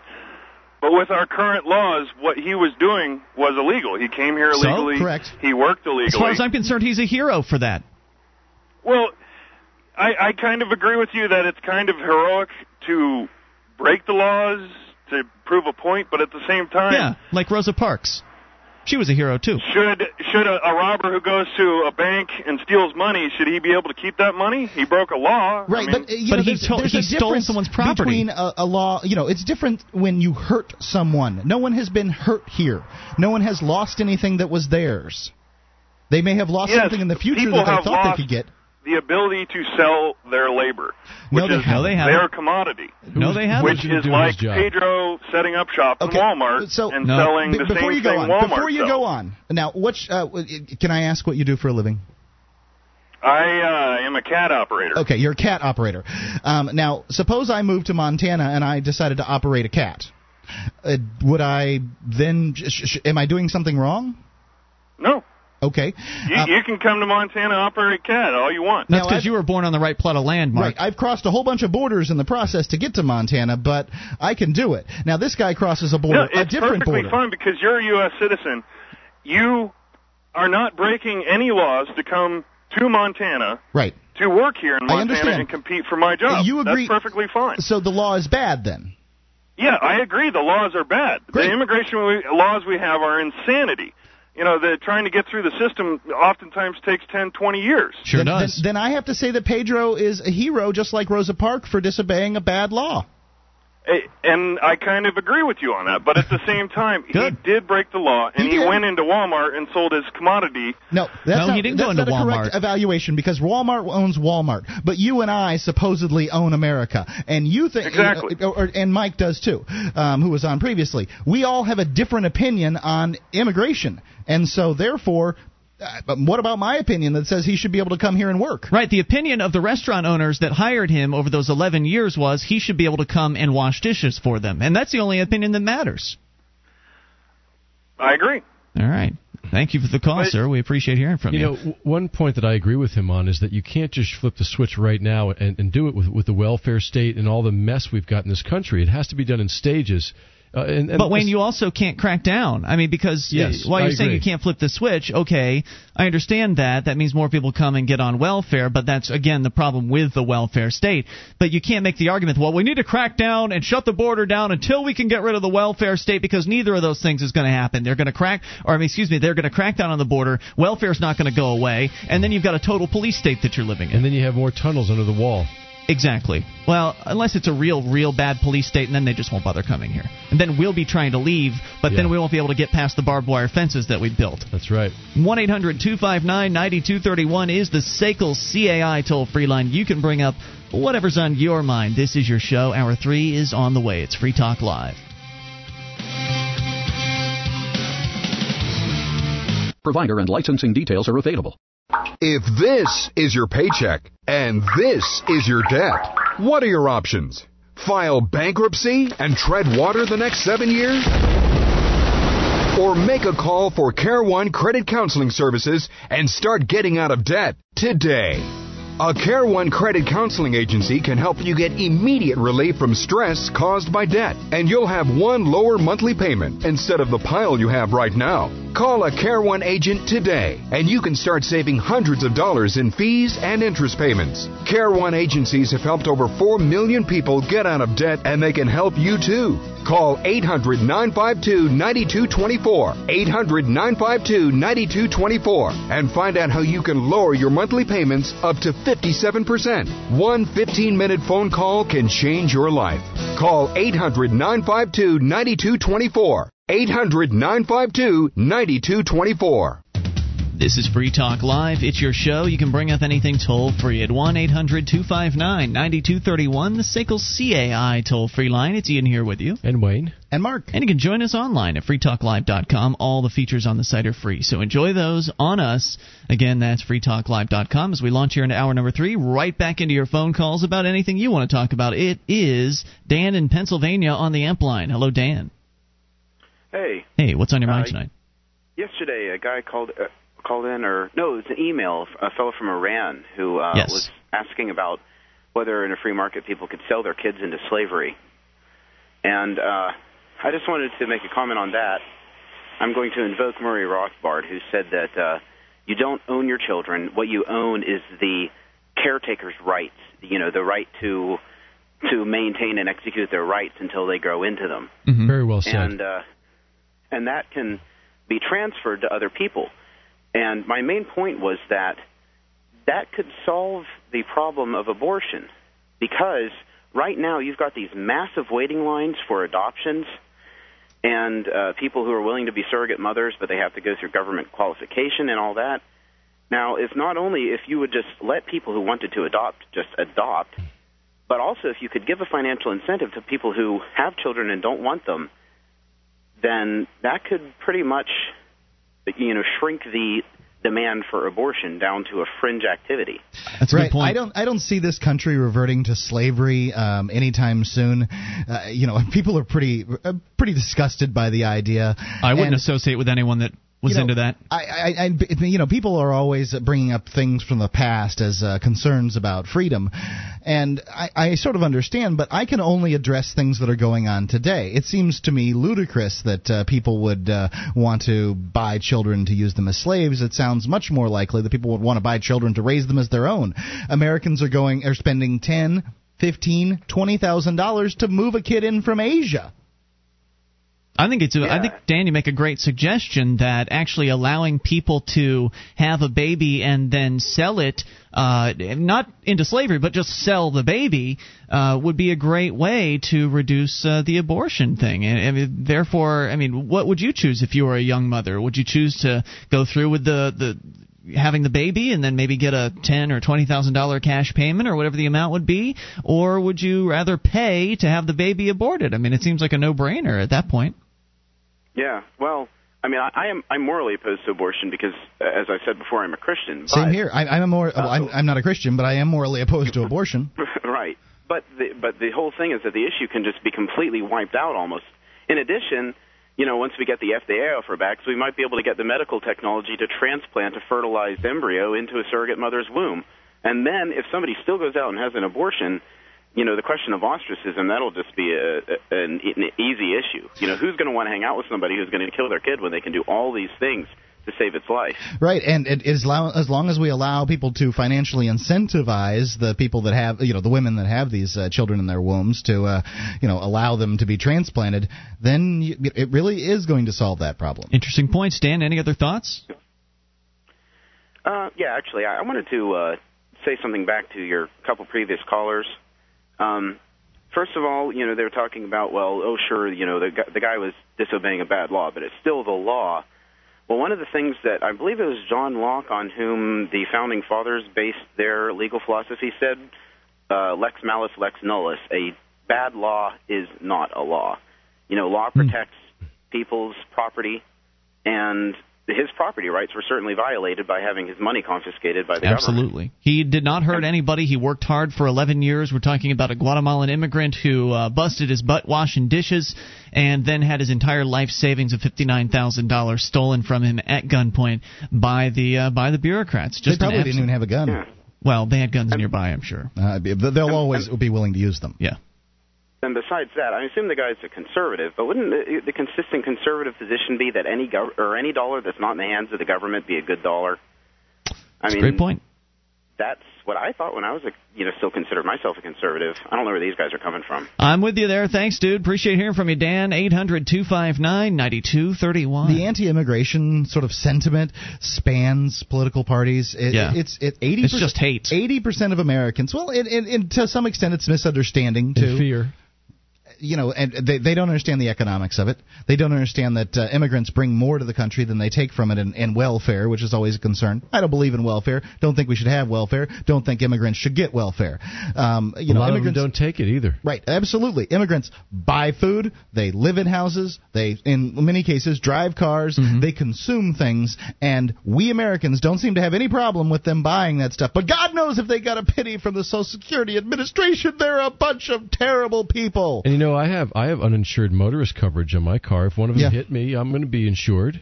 But of course, what's the problem? The point is there that they drive up insurance rates. And but if they were here, if they were allowed to be here legally, they wouldn't run away from the scene of the crime like they do. They could buy insurance legally too at that point, right? The other thing is because they fear being pulled over, they actually drive pretty carefully. You don't see many accidents with so-called illegal immigrants. You probably see them down in California just because of the sheer volume of them at that point. I bumped one once, a car. I bumped it. I just wasn't paying attention. My foot kind of, eased up on the brake a little bit. Mm-hmm. And, this is what these 5-mile-an-hour bumpers are for, is 5-mile-an-hour accidents. And there was no problem. But it was two gals in a car that, as I recall, they were maids. Maybe it was a Molly-made car or something like that. And they're like, I don't see any damage. See you later. Yep. Let's continue with your calls about what you want. Sam in Texas on the amp line. Hello, Sam. Hey, guys. Hey, what's on your mind? Well, I went to court today this is ticket number 3, the very first appearance in a new gang's turf or in their courts. So this was kind of the first time I had been there, and it didn't go so well. So tell me how it went. Well, I went ahead. I had filed a motion yesterday to, bring a camera into the court because there's rules that say, the public should be afforded the benefit of a free press. So I just brought my camera. They actually had the 2 officers there working at the court. I guess they thought, me seeing them wandering around would make me nervous or something. I just kind of... These are the officers that cut you the ticket? They wrote the ticket, you mean? The 2 officers that had me on the side of the road threatening me for about 45 minutes. Wow, okay. You guys haven't heard this story, but basically they pulled me over on the side of a major expressway. The officer came up, refused to tell me why he stopped me.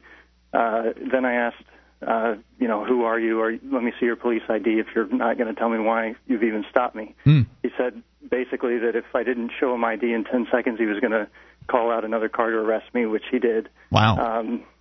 They then finally got my ID, pulled it out, and decided that it was fake. Told me to get out of the car and had me on the side of the freeway for 45 minutes while they asked a bunch of silly questions, and I just looked at them and didn't answer them. Did they try to search you while you were on that freeway side?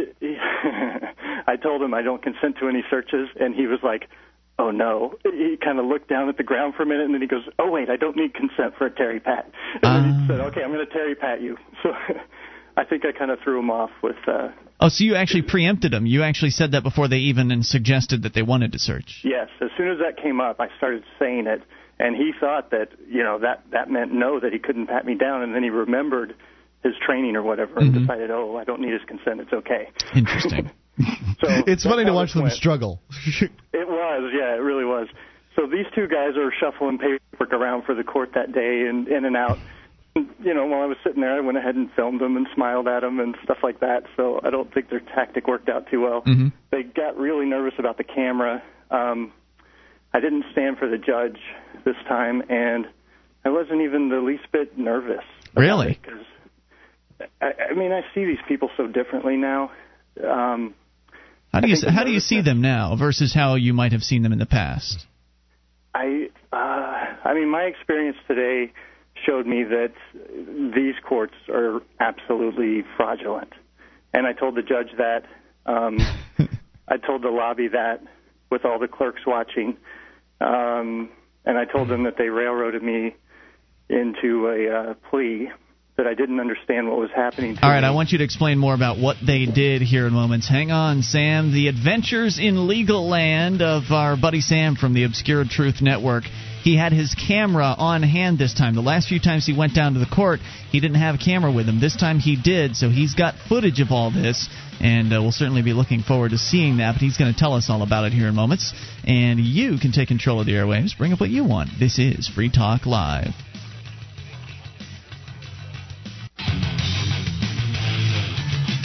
This is Free Talk Live. You can take control of the airwaves via the toll-free number and bring up anything.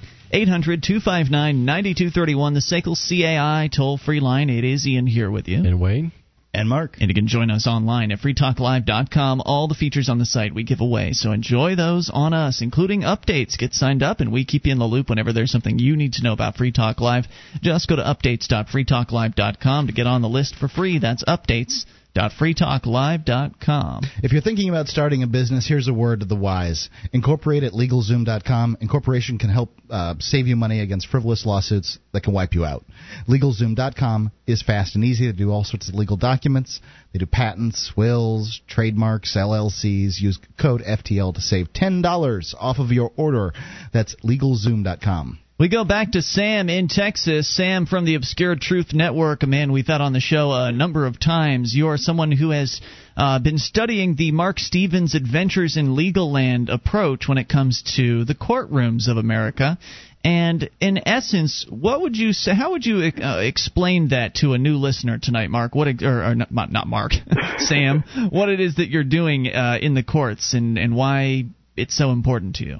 Okay, what I'm questioning is how the court, just as this entity has gained all of these powers over my rights and my life. And I'm really questioning, do you have the authority to interfere in my life when I haven't harmed another person? Is there a crime if there's no victim? You're asking a lot of questions to the court, basically, that you're allowed to ask, but most people never do. They just kind of go through the process and they take what the court says at face value. But there's a whole lot of other things that can be done, and you basically insert like a questioning phase in between the actual, even the beginning of, even before you even put in a plea, and I'm sure you'll get to tell us today about your pleading today, but you essentially go through question after question, which kind of can box the judge into a corner if he answers them in certain ways. Of course, you didn't get very many answers today from what I understand, but at the very least, it definitely slows them down, right? A little bit, yeah, it did. Now, I had filed motions before.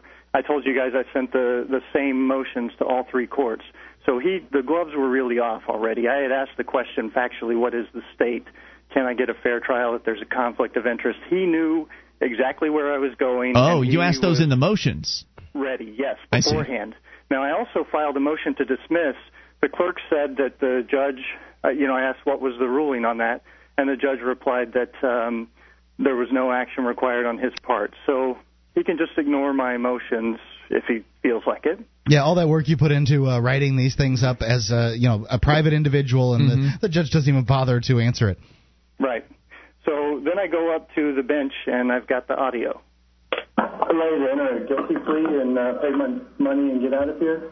Is that what you'd like to do? Well, I read that in order to do that, I have to knowingly and willfully enter the plea with full understanding of the nature and cause of the charges against me. So I have a few questions. I have a question for you, sir. I'll be the judge. Get your elbows off. Okay. Turn around and stay in front. He's telling me to stand right in front of him. We just sit at the table.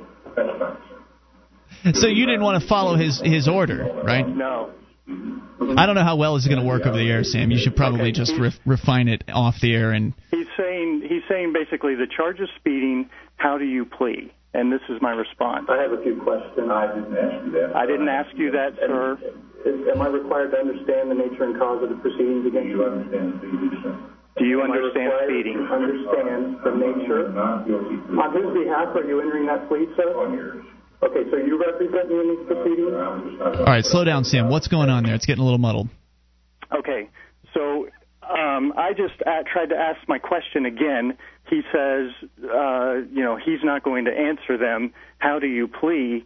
And right, and let me stop you there, because he wants to move things along. Right. He has a certain process that he's used to putting people through, and usually when someone comes up to the front of the courtroom, they stand where the judge wants them to stand, and the judge says, how do you plea? And they believe they can only choose between two things or whatever, and they don't understand that you can have discussion before any of this begins. That not in this court, though. He entered a plea for me. He says, okay, I'm entering a plea of not guilty. And I said, are you representing, on whose behalf are you entering that plea? And he said, on yours. And I said, okay, I understand. So you represent me here. No, sir, I don't represent you. You're entering a plea. And I said, no, I am not entering a plea. You are.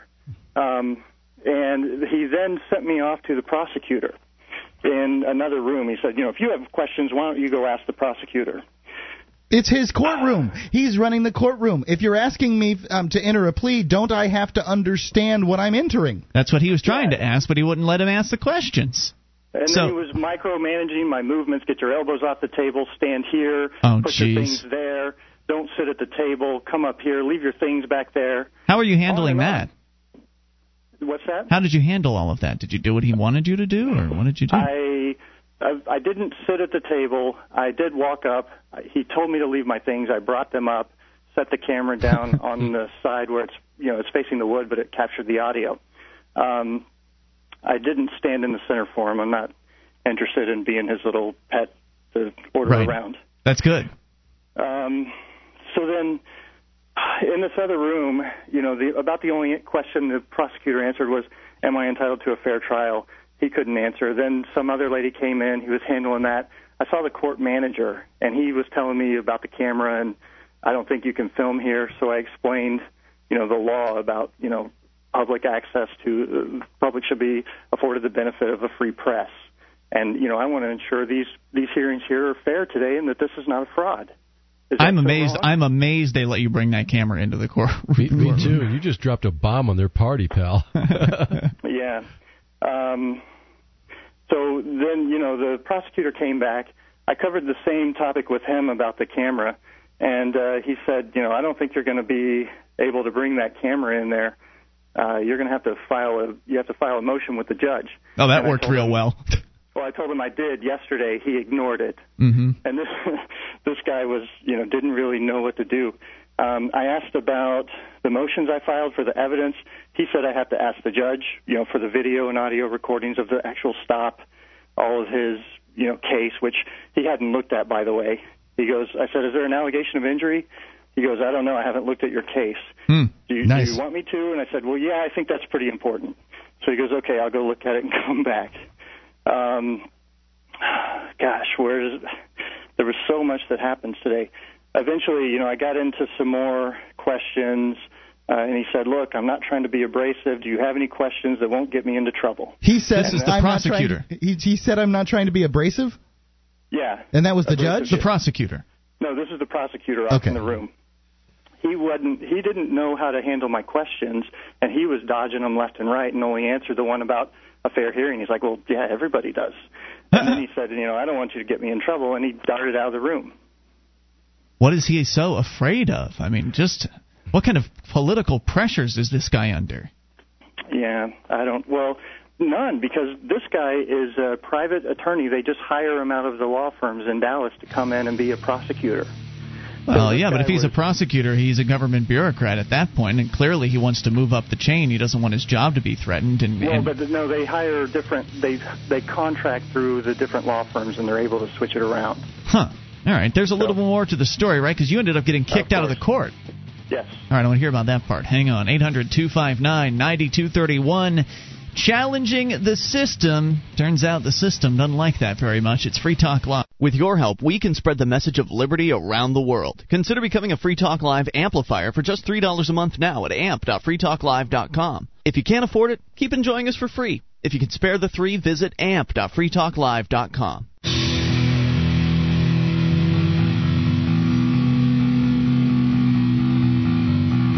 This is Free Talk Live. You can bring up whatever's on your mind via the toll-free number at 800-259-9231. That's the SACL CAI toll-free line, and it's Ian here with you. And Wayne. And Mark. Join us online at freetalklive.com. The features on the site are free, so enjoy those on us. And the features, by the way, include the Shrine of Female Listeners, the dozens of ladies who've sent us their validated photo to prove they listen to the show. Just go to shrine.freetalklive.com and see what that's all about.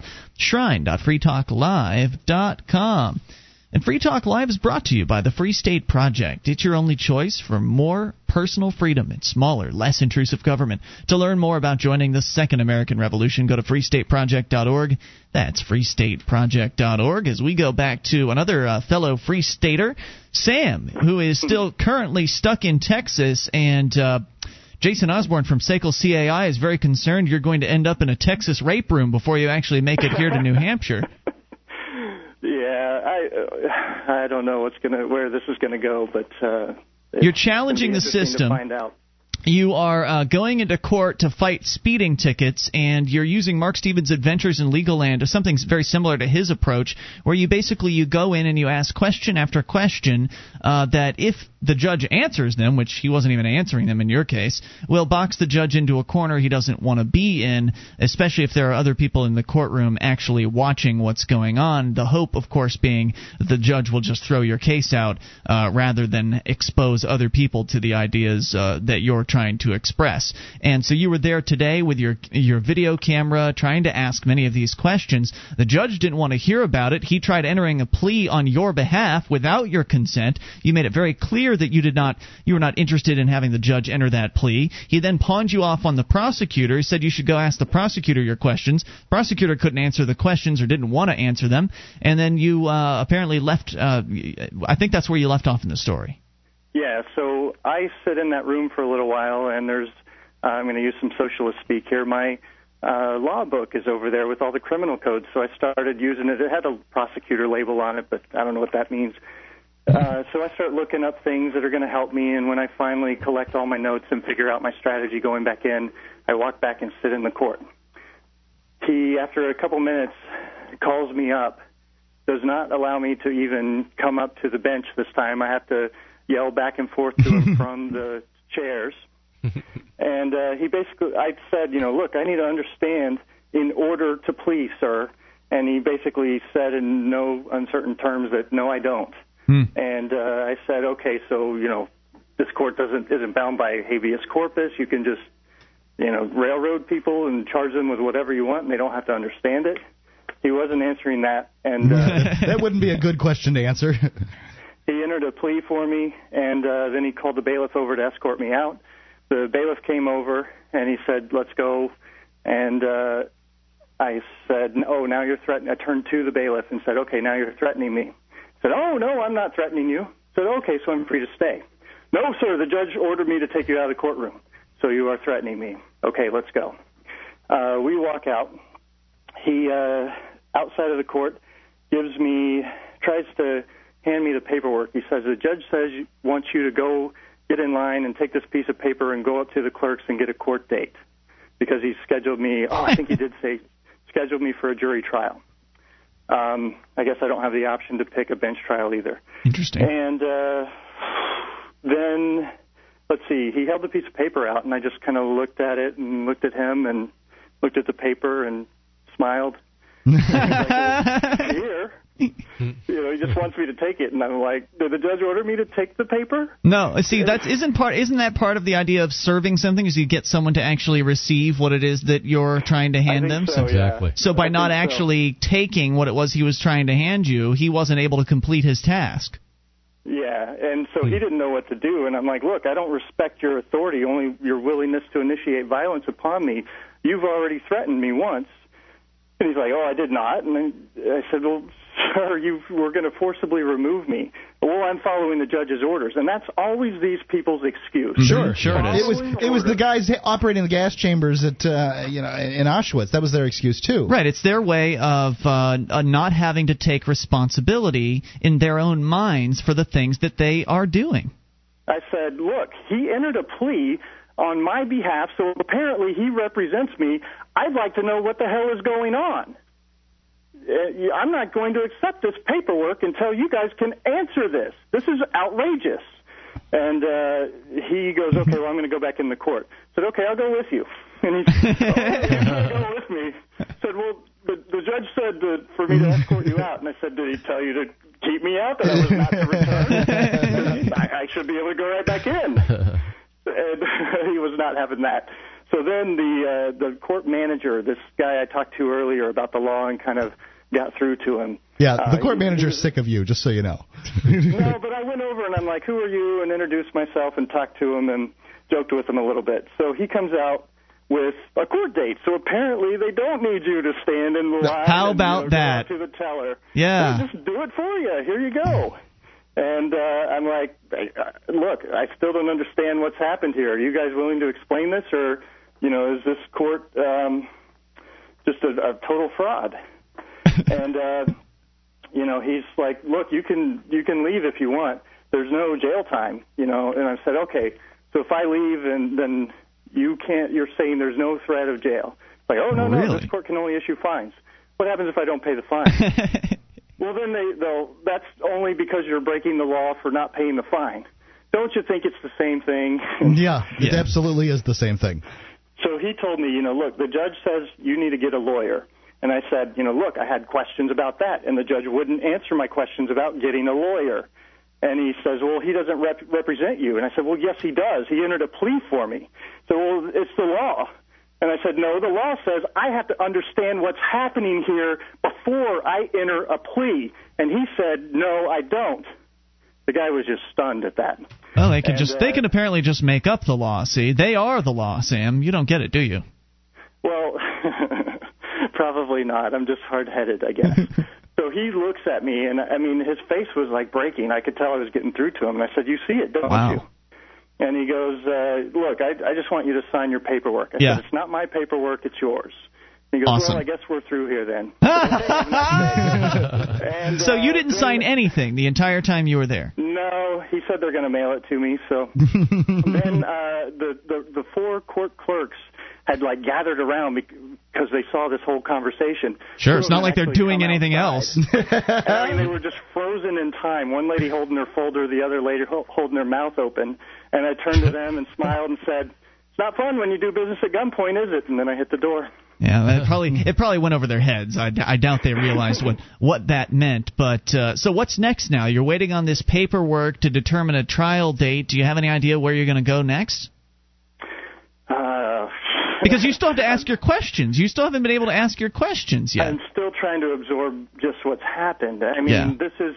So my biggest concern is to get this video, put it on YouTube so people can see what a fraud this is. Absolutely. This is just you're entitled to a fair trial. Unless you ask questions that we can't answer and we'll get your case dismissed, then we're going to throw all that out the window, railroad you, and there's nothing you can do about it. It really is a perfect evidence of what Mark Stevens has said at adventuresinlegalland.com, and that is that the court system is nothing more than a public relations ploy to cover up men and women doing business at the point of a gun. You got it. It's so true. That's exactly what I found, and it only took a couple pages of questions to throw the covers off and, see this is exactly how it works. This is what it's really all about right here, folks. Sit up and pay attention. If you think these courts are fair and just and you're getting anything like justice, think again. Yeah, it's a big joke. Hey, Sam, let us know when that video goes online so we can point our listeners to it, okay?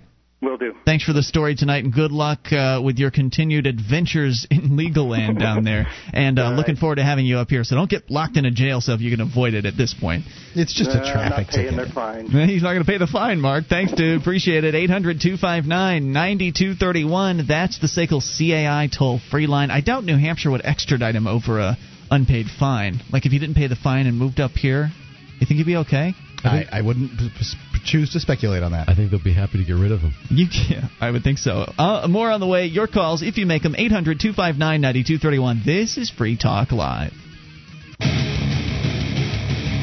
This is Free Talk Live. Only moments remain. Just enough time for your calls, if you make them now, at 1-800-259-9231, the SACL CAI toll-free line. It's Ian here with you. And Wayne. And Mark. Join us on our website at freetalklive.com. All the features are free. Those other talk show hosts, they want to charge you to access their websites. Ours is free, and that's a good deal. And if that's a really good deal and you really enjoy what we're doing on the show, then you can help support Free Talk Live by going to amp.freetalklive.com and ponying up $3 a month. That's all we're asking for, and it makes a big difference for us. We take that money in and reinvest it into the show, getting on more radio stations, bringing more internet listeners on board with the program, and more. Go and get all the details at amp.freetalklive.com. Plus, you get perks to sweeten the deal, like access to the AMP-only call-in lines, chat room, forum, and more. All of the details are there at amp.freetalklive.com. As we go to your calls, John is on the line in Missouri. John, you're on Free Talk Live.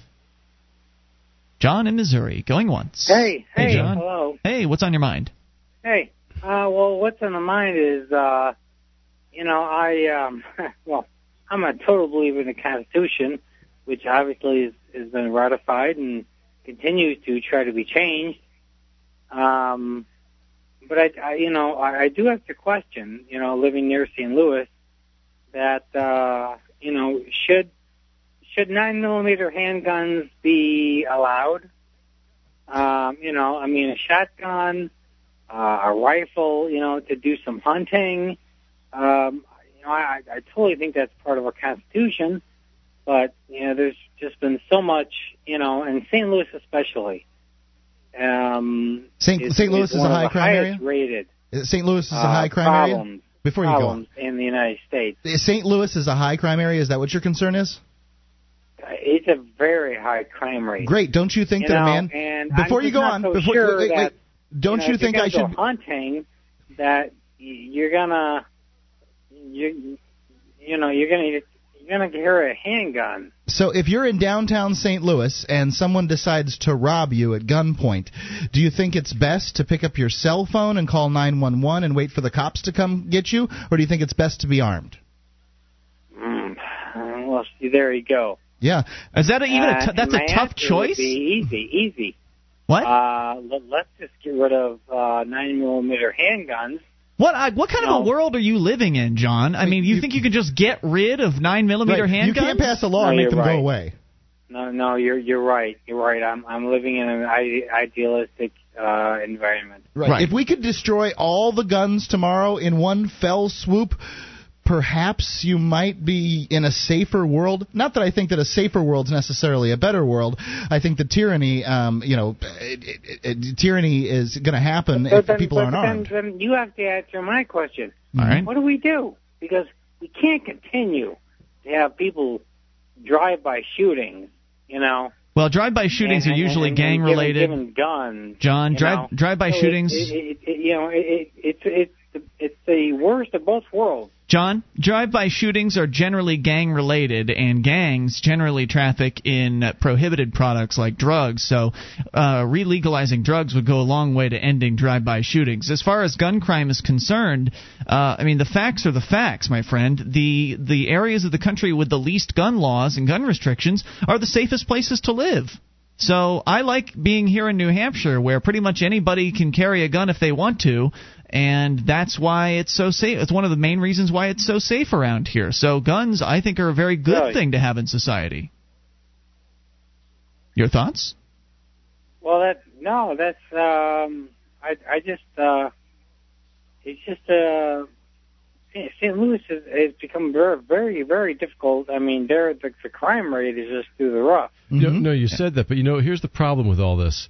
Don't you believe that if you're a law-abiding citizen, that if you're allowed to hold a handgun, and whether it be concealed or open carry, that would deter someone from trying to attack you or rob you? Well,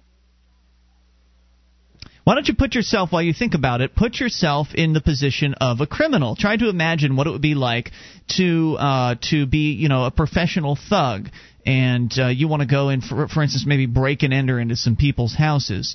Would you rather break and enter into a house that you knew for a fact no one was armed, or would you rather break into a house where you didn't know anything at all about the occupants and there was a chance that there might be some people with guns in there? What's your choice as a criminal? Go ahead and put yourself into their shoes. No, I'm totally agreeing with you. Good deal. Thanks for the call tonight, John. 800-259. Yep, thank you. 800-259-9231 is the SACL CAI toll-free line. It's there's not even anything to think about there. Obviously, the fact that the victim could be armed is a deterrent to crime. Go and talk to some professional criminals. Mark, you spent 9 years of your life living next to these guys. I mean, do you think that knowing their victims might be armed would be a deterrent for them? I think that's true for anyone. Absolutely true. I met very few people that I met one thrill-seeking guy that liked to do midnight burglaries when people were in the house. He just liked to sneak around the house while people were there. Yeah. He also he didn't want to get caught necessarily. Claimed to have ditched the cops in a car race, car chase twice. I kind of wonder what he's whether he says, but he had that gleam in his eye like he really believed it. Yeah. So I got no reason to disbelieve him. I just disbelieve him because it's some fantastic stories.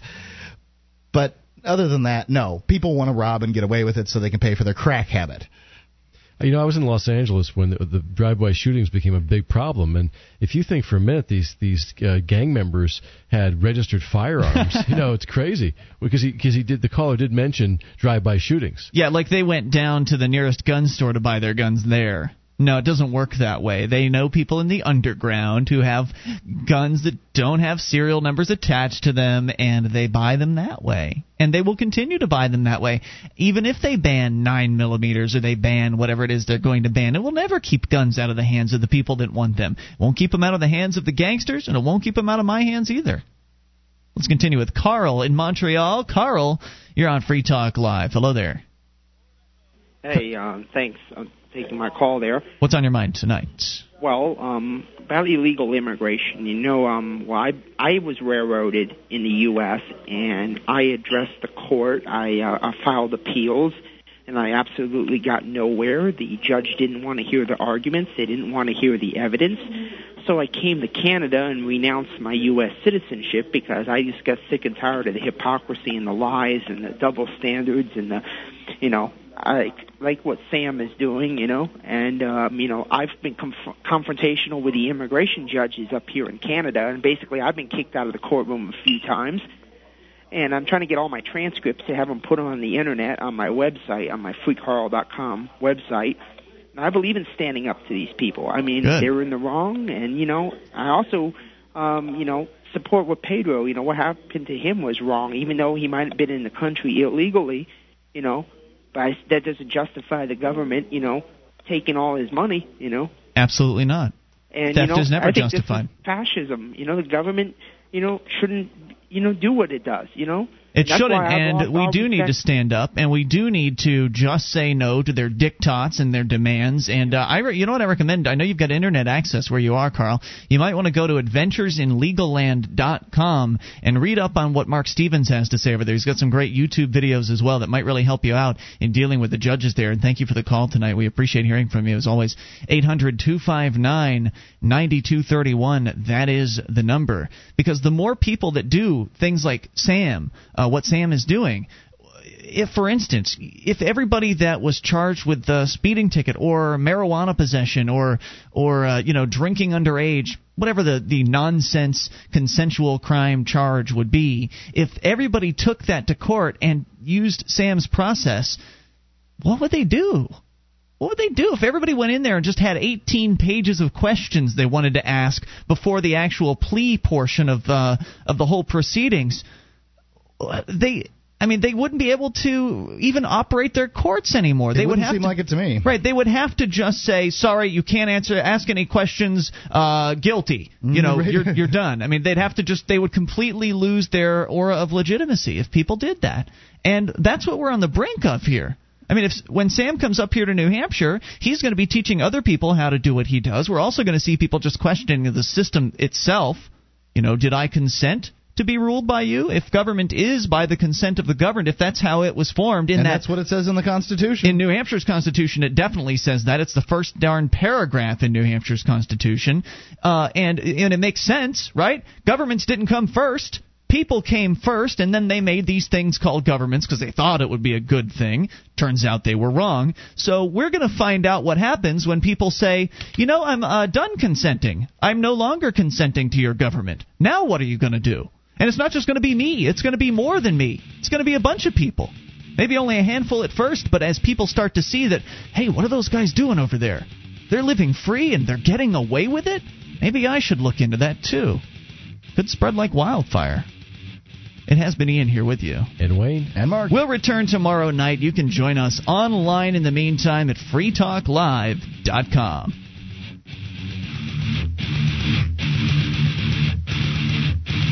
You ever have one of those days where everything goes right?